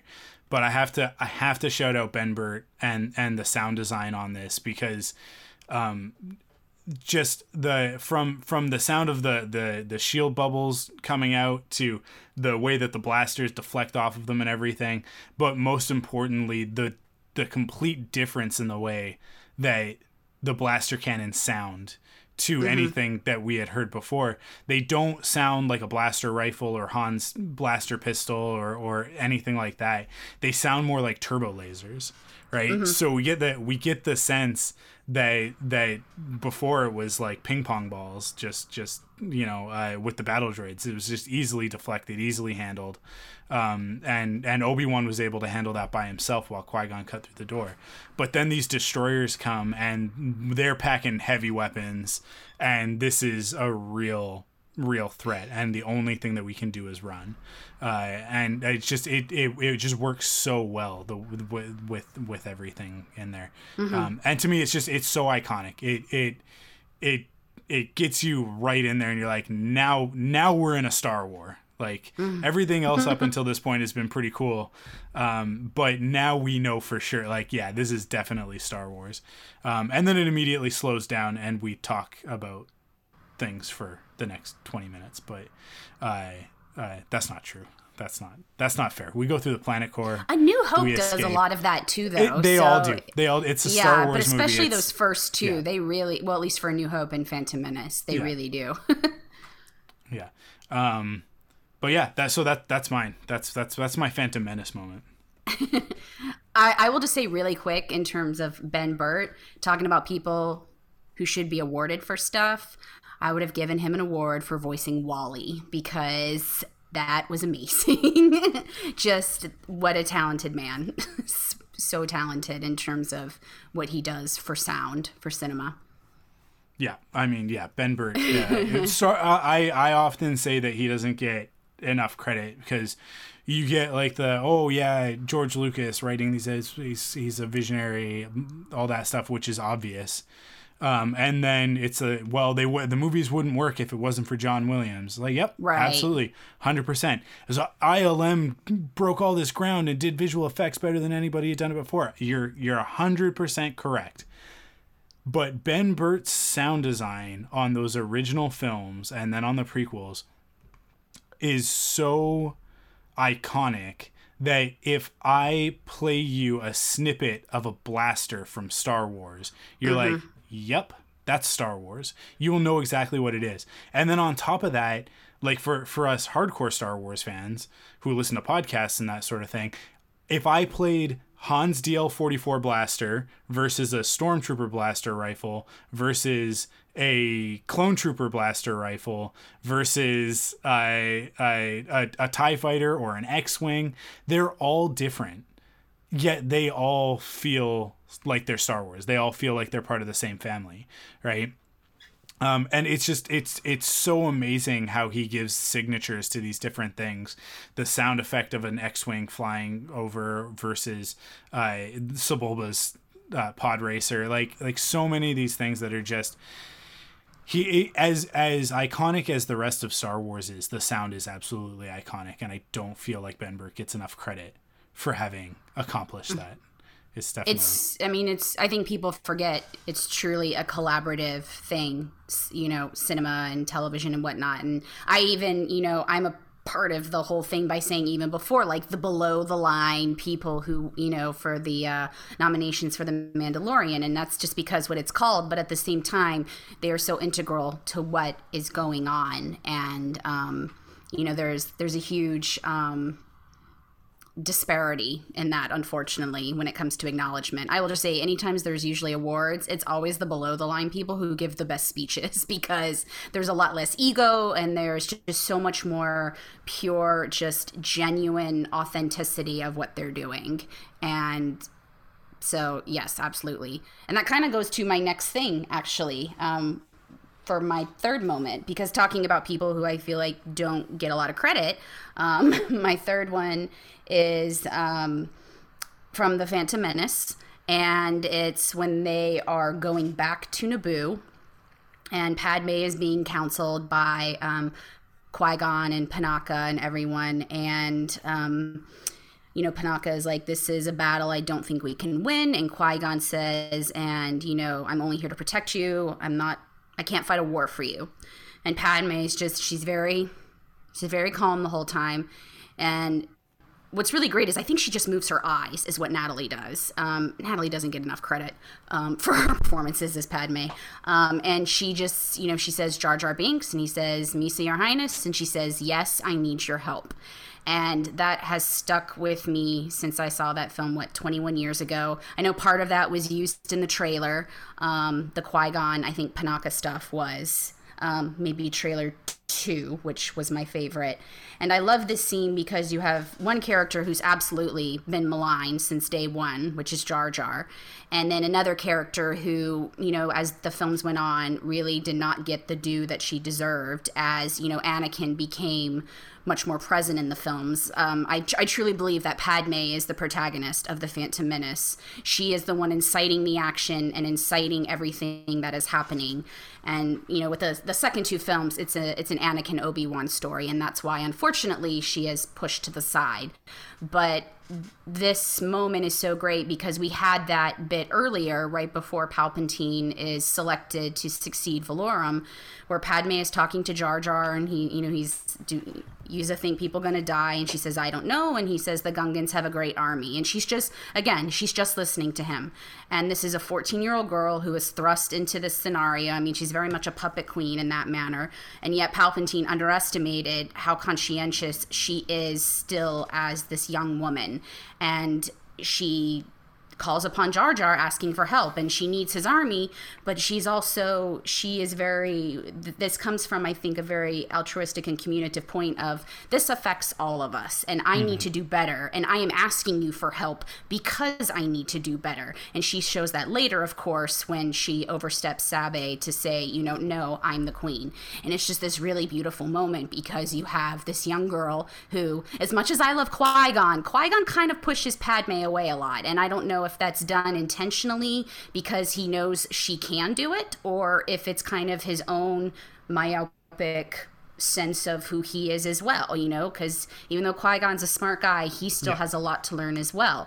And so, this 14-year-old girl asking this someone who's considered the comedic relief, I need you. And I think it's a really beautiful moment, and I think it's a really great showcase for, not just Natalie, but for Ahmed as well. And we know Ahmed has gone through the ringer in terms of Star Wars, and I've been so glad to see him be so widely received by fans now, whether it was at the 99, last year, the 20th anniversary, or this year with, the Jedi Temple Challenge. It's really amazing, because he deserves it. And, we would not have the that type of character being done on screen without Jar Jar. Gollum gets all the attention, and I truly understand, because of it was much more seamless with Gollum, but it started with Jar Jar, and we have to remember that. And it's one of the reasons why that film,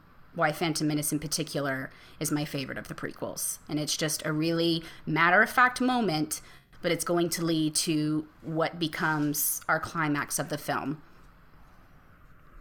Yeah, for sure. And it ties all the way back into into the moment early on in the movie when Qui-Gon first meets Jar Jar, and the whole time Obi-Wan has been questioning, like, why are we doing this? Why do we have this creature with us? But Qui-Gon is very much trusting in the Force. Like, all of this is coming together for a reason. If all of these pieces don't fall into place, then nothing kind of happens the way that it's supposed to. If Yoda and Mace Windu don't decide that Anakin shouldn't be trained, then Qui-Gon doesn't take him to Naboo, and then Anakin doesn't blow up the Trade Federation control ship, right? All of those characters are in their places for a reason. They all serve a purpose, even if that's not apparent from the outset, right? And that, like you say, like, that's one of Padme's strengths, is that Qui-Gon can see this, because Qui-Gon can see past reality into the Force and trust the living Force, and he's very much that kind of Jedi, where it's like he especially with later stuff, if you've listened to the Master and Apprentice, the audiobook, or read the book. I haven't. I know that Claudia Gray, right? Yeah, you'll get a lot of this. That, on like, my list, Qui-Gon's almost looking for that stuff. Right. He's almost going out of his way to find it. Right. And again, much to Obi-Wan's sort of consternation, right? So, Padme, though, is not a Jedi, and yet she's able to discern this, and she's paying attention. Padme doesn't get credit, and absolutely this is where the second and the third movie don't do enough with her character. She should always be the smartest person in the room, right? And I think she always is, to be honest. Yeah, I think the first film acknowledges it, and the other ones don't, unfortunately. It's kind of like Leia. I mean, Leia's always the smartest one in the room. Yeah. So, and they don't utilize it, right? They don't, no. There's a little bit of it in Attack of the Clones where she's kind of always and a telling little on Anakin the show sometimes. But obviously, Revenge of the Sith, I mean, she's almost a supporting character in that, and not one of the main characters, unfortunately. But yeah, it's a great scene. Yeah, and that's a great thing that you made, and just another great through line between this generational aspect too, between her and Leia. Yeah, for sure. Cool. I'm gonna go on to my next one, which is the Boga Grievous wheelbike chase on Utapau from Revenge of the Sith. I love this scene for a whole bunch of reasons, but one of the main reasons is that is that this to me it sort of signals the beginning of the shift over from the prequels over into the original trilogy. And that when I say that, what I mean is away from the Shakespearean tragedy part of the story, which a lot of the prequels have been, into the Flash Gordon adventure, the serialized, yeah. Yes. And this whole sequence is very much just like, it's a high octane thrill ride chase. I mean, like, man, you could turn this into a ride at Disneyland really easily. Oh, gosh. And one of the main reasons for that, this is something that I don't know everybody's aware of, but that sequence is actually directed by Steven Spielberg. And we talked about this before when we recorded, the last time we recorded. It's coming right off of Minority Report, which has a very similar sequence. I didn't know that, but when you said that, I knew. I was like, oh, it's Minority Report. And on the you know what, I'd have to take a look on Disney Plus. I'm sure it's there, but on the DVD back in the day, and I'm sure it's probably in the Blu-ray set as well. I'd have to look up my DVD then. There's a whole sort of behind the scenes thing of Steven Spielberg working with George Lucas to direct this sequence. And it's much longer. It's much longer. And there's a reason why it was cut down. But it's because it's like they like go through traffic and like it's a whole thing. That Minority Report scene is really long when you think about it. I'm like, he's still going. Okay. Yeah, so it's very much Steven Spielberg of the time, but yeah, I mean, like, it's just on the surface of it all, the idea of Obi-Wan Kenobi, everybody's favorite Jedi Knight, or at least mine, my favorite character in the entire saga, riding what is essentially a dragon dinosaur iguana thing. And that can run up walls and stuff. And then General Grievous has his vehicle, which is very much an extension of his personality. It's about as blunt an instrument as you can get, which is so just a big wheel made of knives with robot legs if it needs them, which is just the most Grievous thing imaginable. And yeah, like it's just this chase.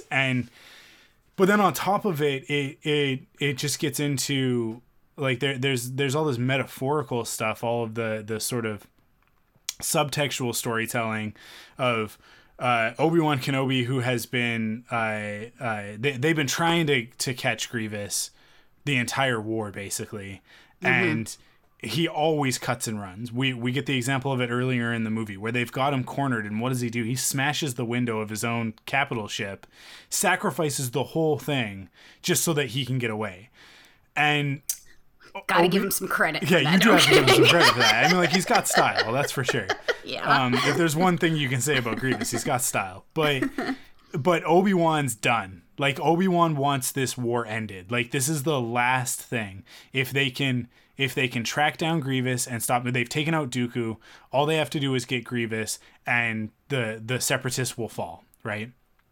Because they don't have any other military leaders worth their salt. So like it's just going to be the sort of last domino to fall. And so Obi-Wan's not going to leave anything to chance, and you get it that he knows Grievous is going to try and run. So he's already set up. He's already gone and hired his dragon, and it's waiting for him, just like for the moment when he has to make chase. And it all culminates. Like I say, this is the changeover from the civilized era into the Galactic Empire, right? Because this is literally like, this is the moment when he defeats Grievous. That's what initiates Order 66. Like that happens in conjunction with a big shift. With Palpatine revealing himself and all of that. Right. But it's all like, this is all coming to a head at the same time. And it culminates in Obi-Wan picking up the blaster to kill Grievous, which is so antithetical to the way that he does things. It's so antithetical to the Jedi. But here's Obi-Wan so run down by this war and so changed by it and compromised by it that he'll do anything to to finish Grievous off, which is so not the Jedi way. And yet that's where we are. That's where the story is at, right? We know that we're building towards this tragedy. So there's a great symbolism there in him using the blaster, Grievous exploding from the inside with the flame. I mean, like, not a kid-friendly moment for sure. Terrifying, the thing of nightmares for a small child, but in a children's movie. But that's okay. Kids need to be scared every once in a while. I'm a firm believer in that. But scary movies are good. I think they build character, but just as long as they're not traumatizing. There's a gray area in there, and that's the key. But it is this moment that sort of symbolizes the shift away from the every other fight with Obi-Wan up until this point is elegant, and it's like, it's fighting with Darth Maul. There's all this ceremony. We got to take our robes off first. We got to wait for his lightsaber to come out, and then we're gonna put our lightsabers out, and then we're gonna basically have this dance. And then even the fight with Dooku is a lot of talking. There's a lot of pomp and circumstance to all of these battles. But then this fight with Grievous is very much, Grievous is going to cheat. So Obi-Wan, if he's going to beat him, he's got to kind of stoop to his level to a certain degree. And then when you put in sort of the meta narrative of the Clone Wars and Darth Maul and everything that Obi-Wan has been through, which is obviously retroactive, but the story is what it is now. We know what it is now. Right. He's fought Grievous a million times at this point, and he's also just been put through the ringer by Darth Maul. And so it's not that he's not on his game. He's still Obi-Wan Kenobi. He's still the negotiator. He's still, he's one of the most formidable Jedi there are. But instead of being the Jedi that he should be, which is much more like Qui-Gon, much more contemplative and thoughtful, he is a warrior. He's a general, right? And that's the way he's thinking, because he just wants to end this war. He just wants to get back to being a diplomat and all of that stuff that he was doing before this. And he's willing to do anything to get there. And that's one of the reasons why the Jedi end up falling. And that's something that Satine says in the Clone Wars, talking about, I thought Jedi were peacekeepers, and essentially saying that you're generals now. And, is that, due to like, just a means to an end, like with how things are happening. And I think the problem is again, when you're so myopic about everything that you're doing, like what you said, everything is very ceremonial at the start, in the same way that the stories are very like Shakespearean. And then when you get to our originals, they're very serialized and whatnot. The idea is you can control what you can do, but you can't control what your opponent is doing. And so you have to change your mode of attack, and that is okay. I think there's a way to still keep your sense of self and values in order to do what you need to do. I'm not saying like go shoot someone in the back, but what I'm saying is, that's something that's about adapting and evolving. And the Jedi were so just against that in their own very stringent ways of, no, this is what you have to keep, but that's not how people work. That's not how life works. You have to continue. And I said this before with it, and you actually just made me think of something new. How Obi-Wan is just so done with it. With him using that blaster, I've always said before that he used to, in many ways, like in a lot of the fights in the Clone Wars, fighting Maul, he enjoys it. He does. I think he gets a kick out of it. Like, I'm good at what I do, and I like doing this, and I'm better than these guys. I think there is there is kind of a sense of arrogance there, and it's just like, we are the right way to do things. And he's learning here, he is tired, and so when he uses that weapon, it's because he's tired, I used to think, oh well, he has to stoop down. This is just from even we talked like 3 days ago. It's almost just like, this is what he has to do. He has to end the fight. And it's the same thing in Rebels, where that fight with Maul is literally like half a second long. And I know a lot of people were like aghast at the time, but that's because he knows he can't do that anymore. His purpose is bigger. It's about Luke. It's not, because I think a lot of everything with Obi-Wan was very personal, and talking about personal things earlier. And he had to learn to have this sense of keeping himself while also distancing himself. And that takes a lot of practice. And we, of course, see that he has 19 years to do so. And I think that journey kind of really starts with him in this fight, which is also an intriguing thing for me because I wasn't, I've gone back and forth on the Revenge of the Sith, but I will say I always enjoy watching that scene. And even though there's a lot of other quibbles that I have with the film, it's really fun to watch. So it's also unfortunate because that Obi-Wan is just so done with everything. And I feel bad that I'm like, wow, this is great with him on his dragon. And he is really, really goddamn tired. But, that's just how it works. Yeah. So, but yeah, it's just a really fascinating, like, as you were saying, like pass of the baton without even realizing it as a pass of the baton. Yeah. To what comes next. All right, we're in the home stretch now. What's your second to last one that you got? Okay, so this is the title may think one thing, but it kind of encompasses a lot of things. So Duel of the Fates, which again, I know everybody, if they know Phantom Menace, they know that. But I'm not just considering the lightsaber fight between Maul and Obi-Wan and Qui-Gon. To me, what makes it work is you have Anakin up in space, you have Jar Jar and the Gungans against the droids, and then you have Padme infiltrating the palace to find Nute Gunray.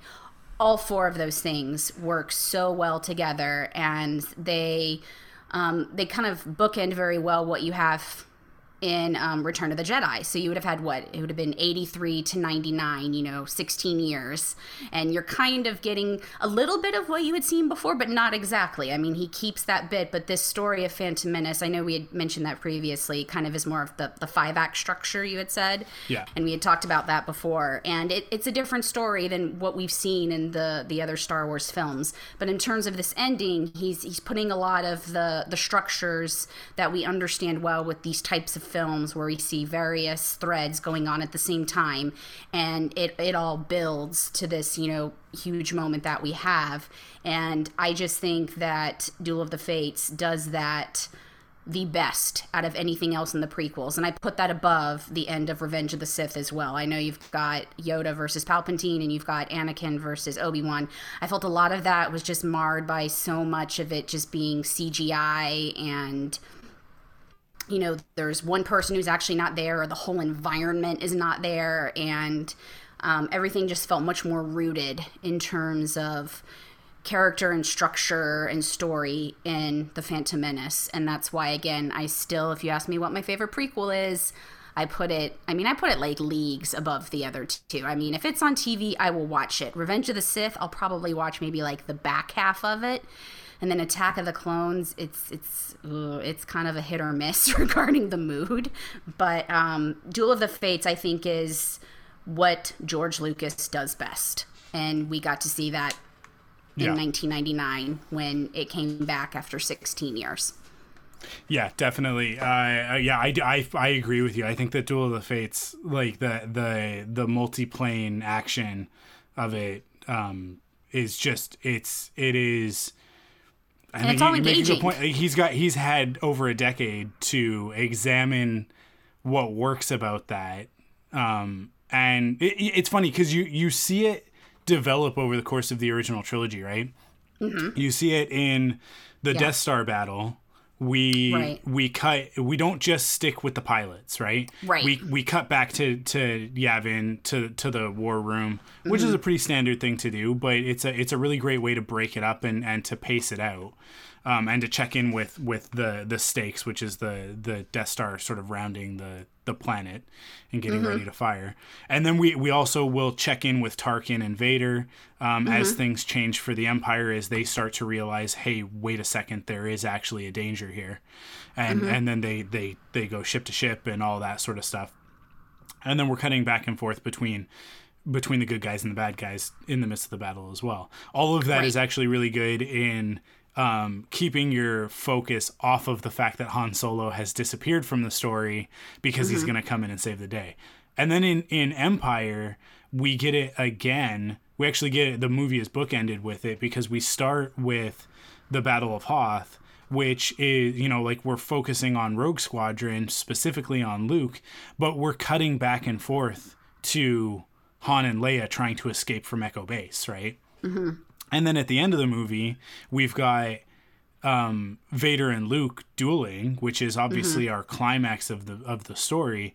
But while that's happening, we're cutting back to Leia, Chewie, and Lando trying to get Han from Boba, right? Yeah. Yeah, and so you get to Return of the Jedi, at which point, like, I think he does a really good job of ignoring that in the first bit of that movie, because we stick with Luke and Han, like we stick with the characters that we're with in the whole Tatooine sequence, and then we get to Endor and we basically, until they split up, but even then it's part of the same sequence, right? It's just that our characters split up. But it's not until like Luke goes away, like goes to hand himself over to Vader, and then all of a sudden we get, okay, now we're on 3 planes of action. We've got the Endor battle, we've got the Death Star throne room, and then we have the space battle all at the same time. Right. When Battle of Endor starts, when that music begins, it's, and you're on Endor, and then it cuts to Lando coming out of hyperspace. It's just... He's going on all cylinders right there. And I think it's the same thing with Duel of the Fates. When those doors like open and you've got your bit with Maul, and it's like, all right, we'll handle this. Yeah. And it's from there. And like I said, each one is engaging to me. I still think the saddest death in Star Wars is the one Ewok dying in Return of the Jedi. Always. I mean, it's just, I can't, even now, I'm like, I can't watch it. I changed the channel. And I don't think that's not interesting because of where it is. And it's the same thing with the prequels. Even though some people may not like the Jar Jar stuff, because there is a lot of the comedic stuff going on in there, I still think it's really well done. And again, it's showing, Jar Jar has a place to play in this, and it, and his people do. And they have importance of who they are, this native culture, and who they are in terms of just as a group and what they provide and what they mean. And so each of them, and it's the same thing with Anakin. I know some people have some issues, the whole, this is pod racing, but the Naboo Starfighter is like my favorite ship of any kind. And so again, this is really integral stuff in terms of Anakin and just how advanced he is in terms of his skills and everything going on with that. And so, it just works in tandem so brilliantly. Yeah, I agree. That's not easy. It's hard. No, it's not easy, because then you look at, it can be clunky. At the sequel trilogy, and they never did it. I will say, for Force Awakens, I could not care less about what was going on in space.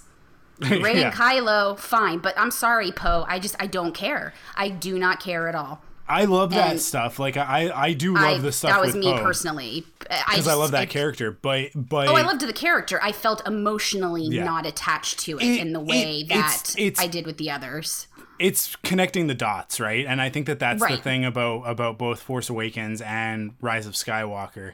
I guess I shouldn't say that they never do it in the sequel trilogy, because there is, when I was watching The Last Jedi a couple of weeks ago, one of the things that I noticed is the way it just happens in the middle of the movie, because it happens it happens during the Holdo maneuver, right? Where it's everybody is off. Great there. Most of the movie is everybody being separate, right? But then there's that great moment right before the Holdo maneuver where all 3 of our storylines are coming to an emotional climax at the exact same time. We've got he does it very well. Yeah, we've got the Resistance is being destroyed by the Supremacy. The Finn and Rose are about to be executed by Phasma's stormtroopers, and then you've got Kylo and Rey fighting over the saber, right? And it's all happening, like it's all just like, it's like dunna dunna dunna dunna dunna, and then silence, and then the Holdo maneuver happens, and it's so good. It's so well done. So yes, like most things, somehow it magically comes back to Rian Johnson pulled it off. Oh, he got it. I mean, I remember in the theater a little boy just like kind of gasping, like, whoa. I think everybody has that experience from that opening night from their first viewing. But then in Rise of Skywalker, there's something just like... Didn't work for me. It's you can see it mechanically. You can see okay, so we've got the ground assault that's happening on a Star Destroyer. That's a cool twist to it. I like that. Yeah, I agree. You've got the space battle, but the space with battle... Lando, which is nothing fun, of consequence but... happens in the space battle, though. Yes. They never turn the tide in the space battle. That it's just happening. Really building on. Yeah. And then you have the fight with I'm going to use quote fingers, the quote fight with Palpatine, which just ends in a Dragon Ball Z moment for some reason. Which has some cool stuff in terms of the Sith, like, people, like, chanting in the background. Like, on its own, I thought it was really fascinating and something that could come out of Clone Wars. But just like you said, it's very mechanical. And it's all there on paper, isolated, but it doesn't work. Yeah, no, it doesn't work as well as we're talking about when we talk about the two best examples, which are Return of the Jedi and The Phantom Menace, for sure. Right. Yeah. And it's all, like you said, about you really have to be aware of that structure and terms of what's going on. And I would actually say even Phantom Menace may do better than Return of the Jedi, because I feel like Return of the Jedi, Han and Leia aren't serviced as well as Luke and Lando. I always joke saying Harrison Ford had nothing to do in Return of the Jedi. Yeah. Like, they bring him back, which he didn't wanted, and then he just sits by a building the whole time trying to, do some electronical stuff. Yeah, and hot wire. Yeah. So, yeah, to hotwire. And everybody is actively aiding what is going on, and whether that's Padme or Jar Jar, Anakin, and then especially, of course, our Jedi facing Maul. I think it actually succeeds in that manner. I will say I think there's still more emotional heft to Return of the Jedi because of Luke and Vader, but I think in terms of if you're really talking about the characters getting everything spread equally in a way where I felt they were all serviced well, then it's definitely Phantom Menace. Yeah, for sure. It is. Cool.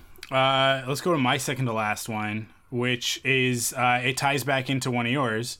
Right. You talked about the fight sequence between Obi-Wan and Jango, but I want to talk about the moment right before that, which is Obi-Wan has gotten to Kamino. He's been investigating everything, and then they're like, oh yeah, we got the template. He's a bounty hunter named Jango Fett, and Obi-Wan's like, I'd very much like to meet this bounty hunter, and and they go Lama Su or whichever one it is. It takes him to... I remember we joked about that. Yeah, I'm going to look at it while you're asking. Because I'm the same way. Tanway. Maybe it's Tanway. Because I think that Boba says Tanway. He does. Yeah. Yeah. Lama Su's the administrator. He's the like the head of it, and then Tanway is the one I like how we had this light bulb moment doing it important. again. It's a good thing we had to do this twice. I know. It's oh my gosh. So important. And we get this awesome face-off between these two characters, these two very powerful, very formidable characters, as Obi-Wan comes in to interview Jango Fett to just ask him a couple of questions. But Obi-Wan already knows. Like, Obi's already figured it out. Like, he hasn't quite put everything together, because he's like, Sifo Dyas, that doesn't make any sense. That's a mystery that doesn't ever get solved. That still doesn't many years on in some ways, to be honest.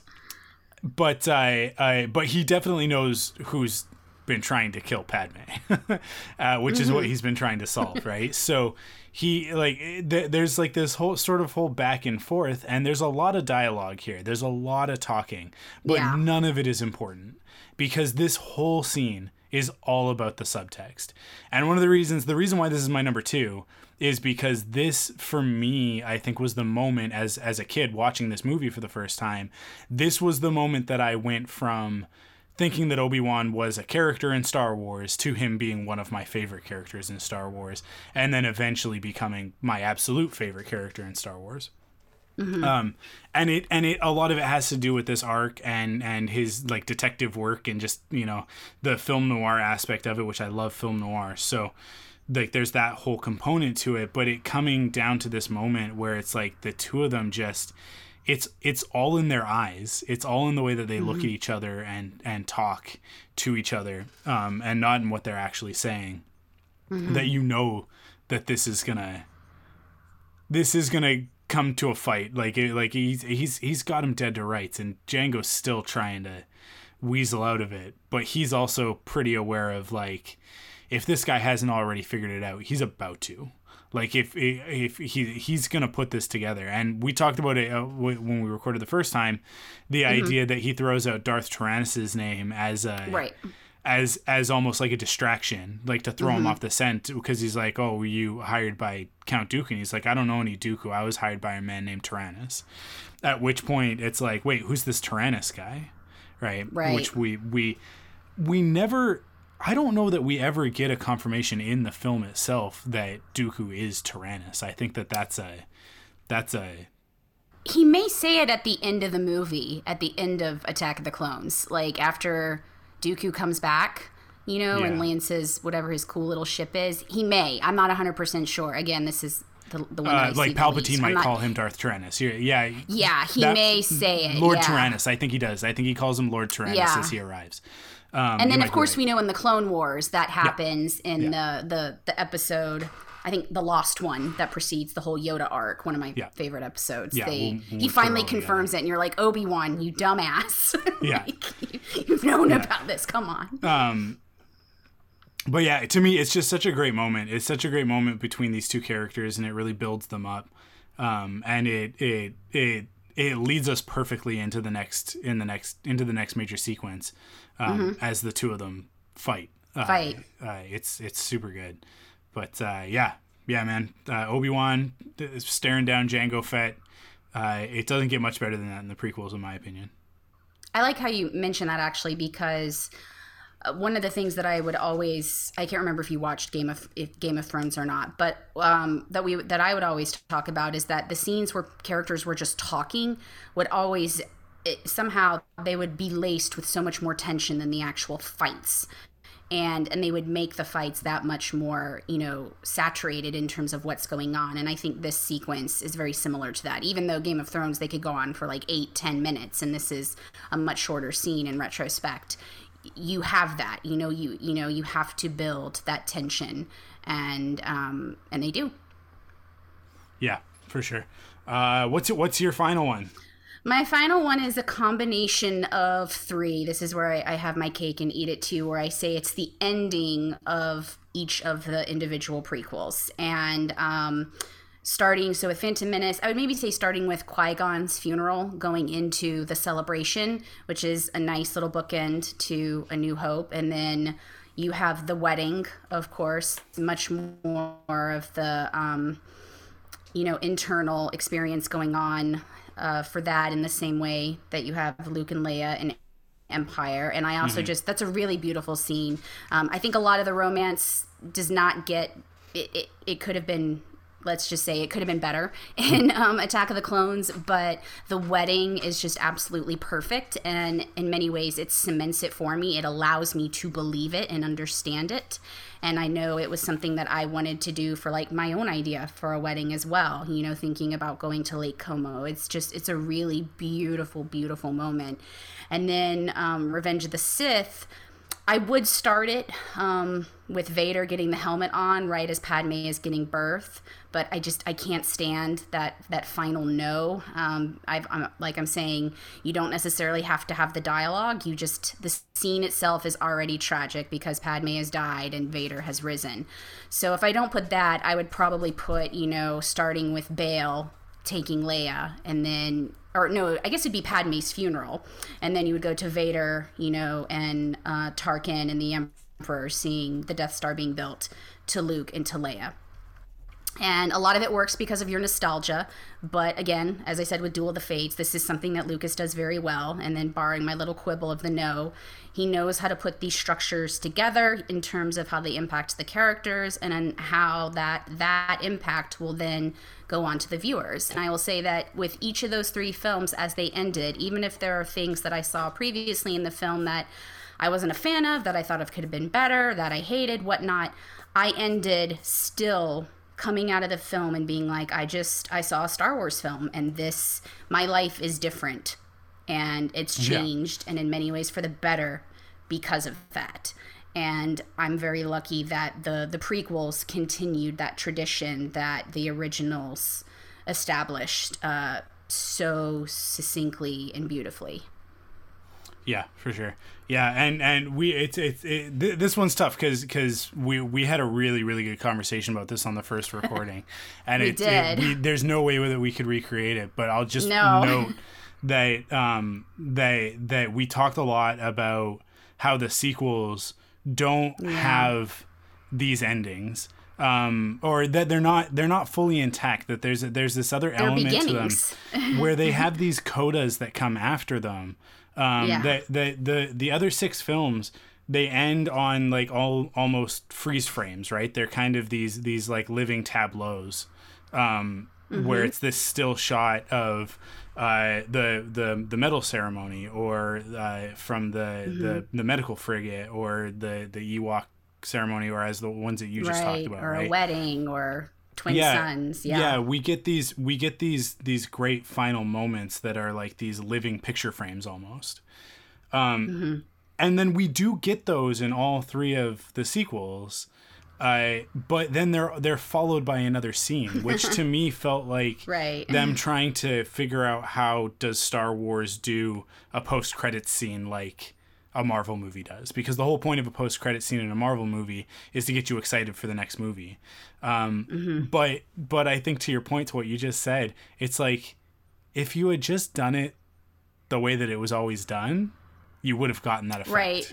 And in fact, I would say if you ended on the actual proper endings of each of those movies, so in The Force Awakens, it's the moment when after the Falcon is taking off, and we get the shot. It's 3PO is waving, and the rest of the Resistance is all standing there. That's the final shot of the movie. Before you move to the next one, I will say I do think I get with the whole Rey going up the steps, but I know we talked about the helicopter bit. I almost feel like you could have just ended on a still shot of the 2 of them, and it would have probably worked. But it also absolutely goes into your idea of that almost become the Last Jedi. So and then in the Last Force Jedi, Awakens would be the one that would work. the Last Jedi, we end like the story really ends on the Falcon, like that great shot of the whole Resistance on the Falcon right after Leia says we have everything we need, right? Which to me beautiful. is such a beautiful shot.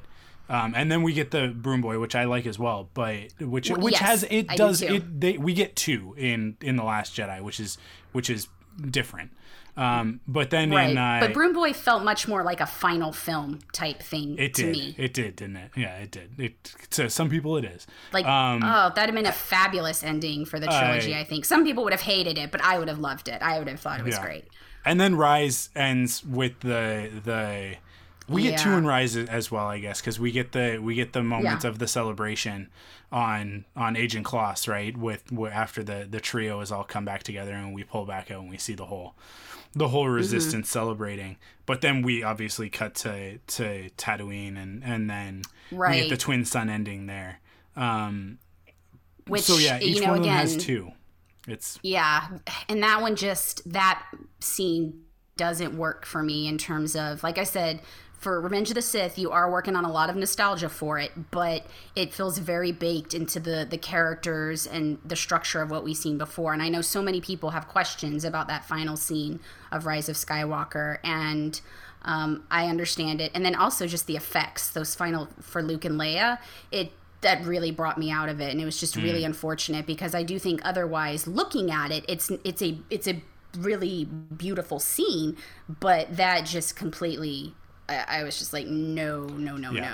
And that's where it's showing again something where there's, the true understanding of the material of what you're doing versus imitation.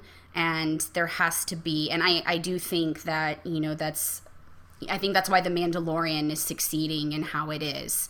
There is an understanding of the material, and I know Favreau and Filoni have, worked long and have had that, especially Filoni, that connection with Lucas.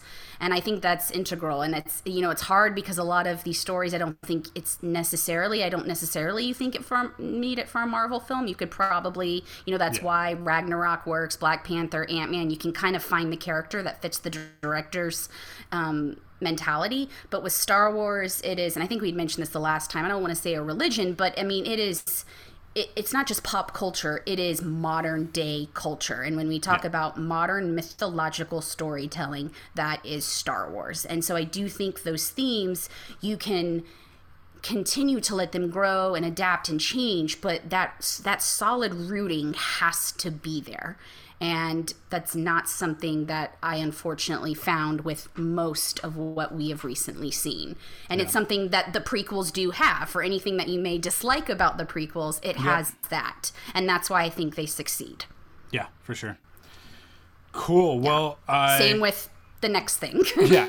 I kind of started with the Clone Wars, and I'll end with the Clone Wars. Mine is the duel between Maul and Ahsoka in season 7 of the Clone Wars, but very specifically the moment where Maul reveals Darth Sidious's plan, specifically when he talks about Anakin, and it's such a great culmination of the Clone Wars, of those two characters' journeys coming together in this one point. It's so beautiful to look at, just the environments of it, when the glass shatters, that moment, and then the fight sort of ensues, and then the battle moves on toward, they're up in the scaffolding and they're fighting, and just the whole thing. It's such a great emotional climax to. He's so feral at the end. Yeah. Oh yeah. Just operating purely out of fear, right? Yeah. And I there's not really a ton more that I need to say about it, because we've talked about it so recently on Rebel Cells. But and I think it's very recent in a lot of people's memories. I had a really hard time staying away from this moment when I was thinking, because I wanted to have a Clone Wars moment in my prequel moments, but. And I did my best to think, is there something else that really works as well as this does? And I just don't think that this is so well done. It's up there. The performances from Sam Witwer and Ashley Eckstein are incredible. It just all kind of comes together. And you know what? I'll say, I said this when we were covering the last season of Clone Wars over on Rebel Cells. I think it's actually for the best that the show got canceled and then brought back for the final season, because I don't think that this would have been as good without that time in between. Certainly without them going and doing Star Wars Rebels and learning a lot about, because I think that the whole team that went from Clone Wars to Rebels and then came back to Clone Wars to do the final season. Right. Specifically Dave Filoni and Joel Aaron, I think that they learned so much stepping away from Clone Wars, doing something different, and experimenting with it, and trying to get closer to that cinematic feel from the original trilogy, instead of the animated feel that the original first season of Clone Wars had. It's an evolution. It was getting there anyways. But they took all of that, and they took the tech, they took everything, and they brought it back into that final season of Clone Wars. And it's all the proof is there. It's all there in that last season. The performances from the characters, the animation is so beyond anything from the rest of the series. It's so good. But then on top of anything in general, I think currently, so. Yeah, other than and I know so many people would love to see it in the theater, Yep. So you could put that up against, not everything's going to be Pixar, unfortunately, but absolutely. And I love what you said about the tech too, in terms of getting in the actual motion capture performances, lending a real weight to the choreography of the fights, because sometimes they can feel is gravity really involved here? And just watching that, I don't know how many times I watched that fight on YouTube. I would just go back and forth just to see Maul do that weird leg kick that he does. And I totally agree with you. I'm curious. I'm sure they would probably say it's mostly of what we were originally going to do, but there's no way it could have been, because if they would have done it back in 2014 or whatnot, it would have not been the same, because they were not the same people. We were not the same audience, and the world was not the same. And so I think emotionally it's weighed a lot more. And what I said prior to about Obi-Wan with the Jedi, I think with both Ahsoka and Maul, they are realizing through their teaching that what they taught, they have to adapt and do certain things differently. And I think Ahsoka is able to succeed in what she does. Maul, unfortunately, he understands that he can't be a part of something, and that's why I say he's the Salieri of Star Wars, but he's still so emotionally connected to it, and you of course see what happens to him in Rebels. But that's why it makes so much sense that they are the two people that we are seeing in the episode together have this discussion, because they are the only two people that are going to understand that discussion. Yeah, for sure. And then, of course, and then it wasn't even the final thing either. I mean, I remember watching it. I was like, oh, wait, this is only the second episode? And then we had two more episodes to go. Yeah, it kept going. Up again. Yeah. Yeah, and it became this different thing. And, I mean, that's... I'm glad that we got it now, and I think it was important that we got it now, especially considering what that final ending was and how it... Because I don't remember if the final ending with Vader was going to be there or not, you know? If Dave, and then we're originally going to have Vader, you know? Yeah, that's hard shot. That's hard to say, right? I can't remember. I would have to listen to one of his interviews again, but I think that's so important, especially with what we're going through right now, and especially understanding, you know, like forgiveness of self and things that you're unconsciously a part of, these systems that you know need to be broken down and you know rebuilt. And so it's the important thing that we got this year. And I think, you know, along with having, I guess Mandalorian would have finished at the very end of last year. Yeah. I think Mandalorian would have been the one last year over Rise of Skywalker. So. Oh, for sure. And I can't wait to see, you know, what they do next with all of it, and hope that it's just at that tier of, you know, what we've been discussing. Totally. Cool. Let's check in with our listeners. I put this out to the audience. What's your favorite moment from the prequel era? And we got back a few messages over on Facebook. Joe Hogan, friend of the show and renowned Star Wars artist, commented 7 seasons of Clone Wars, which is a little bit of a cop-out, but we'll give it to him because that's a very sincere answer from Joe. That the Clone Wars means a lot to him, so that's cool. Sherston over on our Patreon Facebook group, which you can get access to by supporting us over at patreon.com/thunderquack, says, this is only partly a joke. I reference Anakin's I hate sand speech more than any other thing from the prequels, and I get that. I totally get that. Oh, absolutely. Yeah. Yeah, she's spot on with that one. And then Sarah Beth says, I truly love the revelation of Padme's handmaidens being stand-ins for her at different times. Also, that fight in the arena, and she's talking about the Geonosis arena, right. the John Carter moment. It's very Barsoom. But yeah, if you like Padme's handmaidens, if you like that stuff, you should be reading the latest Darth Vader comics, because Sabe has come back into the story. So please let Kira do this as like a movie version, please, or TV. Or a TV, like a Disney Plus series, yeah. Please let Kira do it. Over on Twitter, Kyle Avery, one of the hosts of Star Wars The Saga Continues, at Slim Avery, says, gun to my head, it's still the moment at the end of Revenge of the Sith when the helmet comes down over Anakin's head and he takes his first breath as Darth Vader. But Ahsoka and Maul's conversation in the throne room on Mandalore is a close second at the moment. I totally agree with that.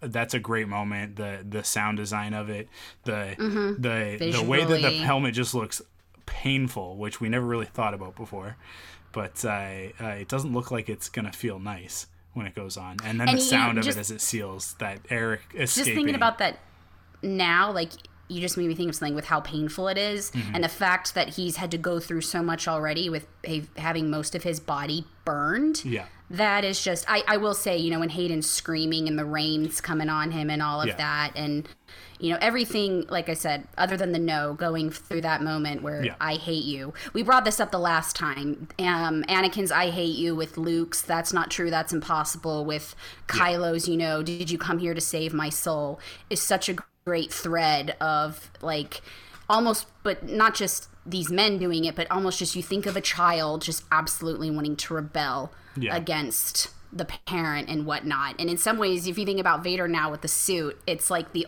ultimate timeout in some ways because he's able to do so much, but he's so constricted as well.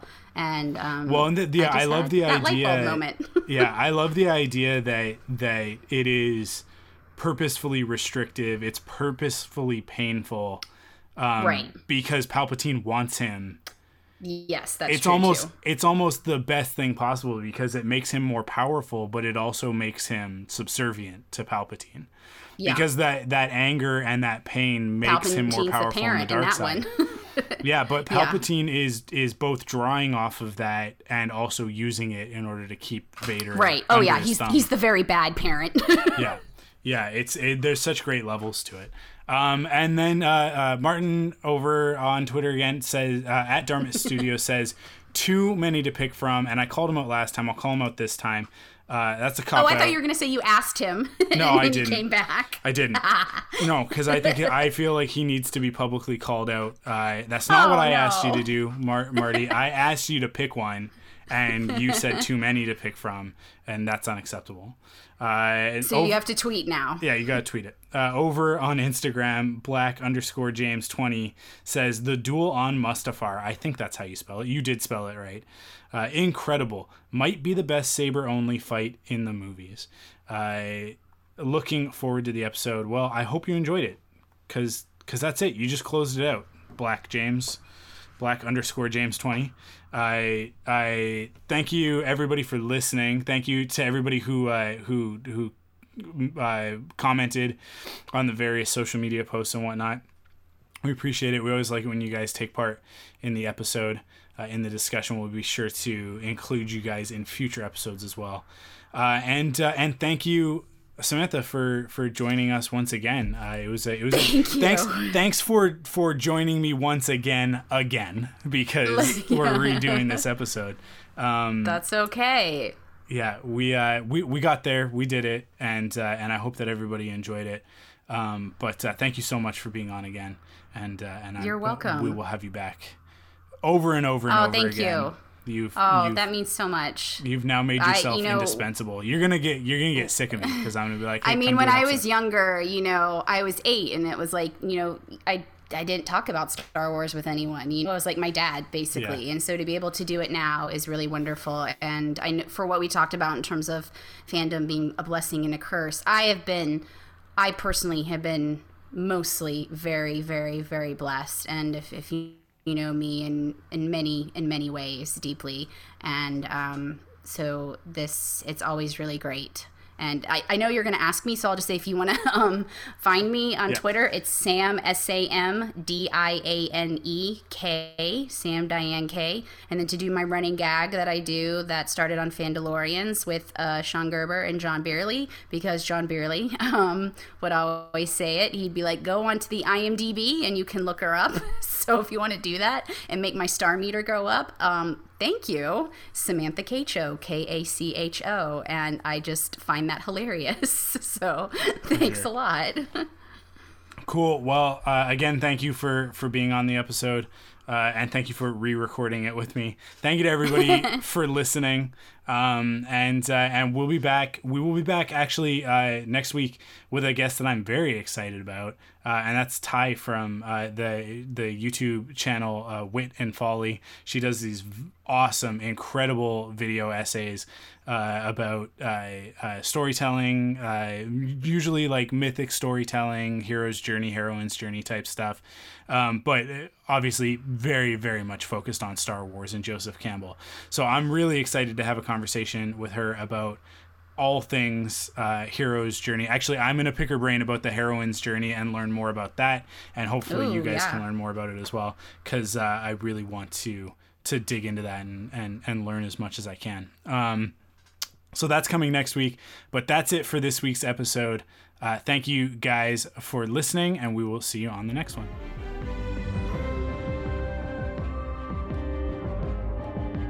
You can follow us on Facebook, Twitter, and Instagram at Star Wars FMI.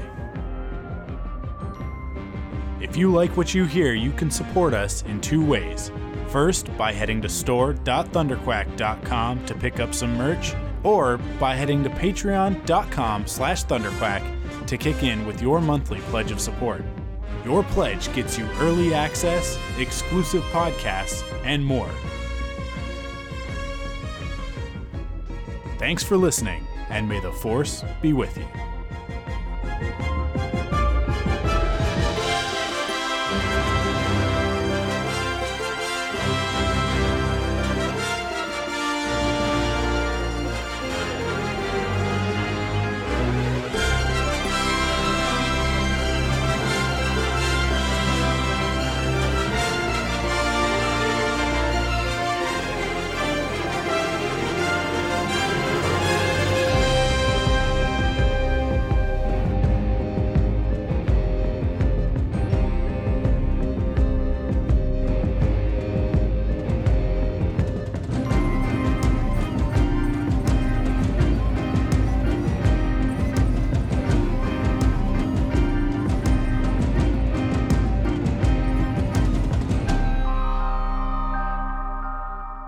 Faster, More Intense is part of the Thunderquack Podcast Network. Head to thunderquack.com for more great podcasts.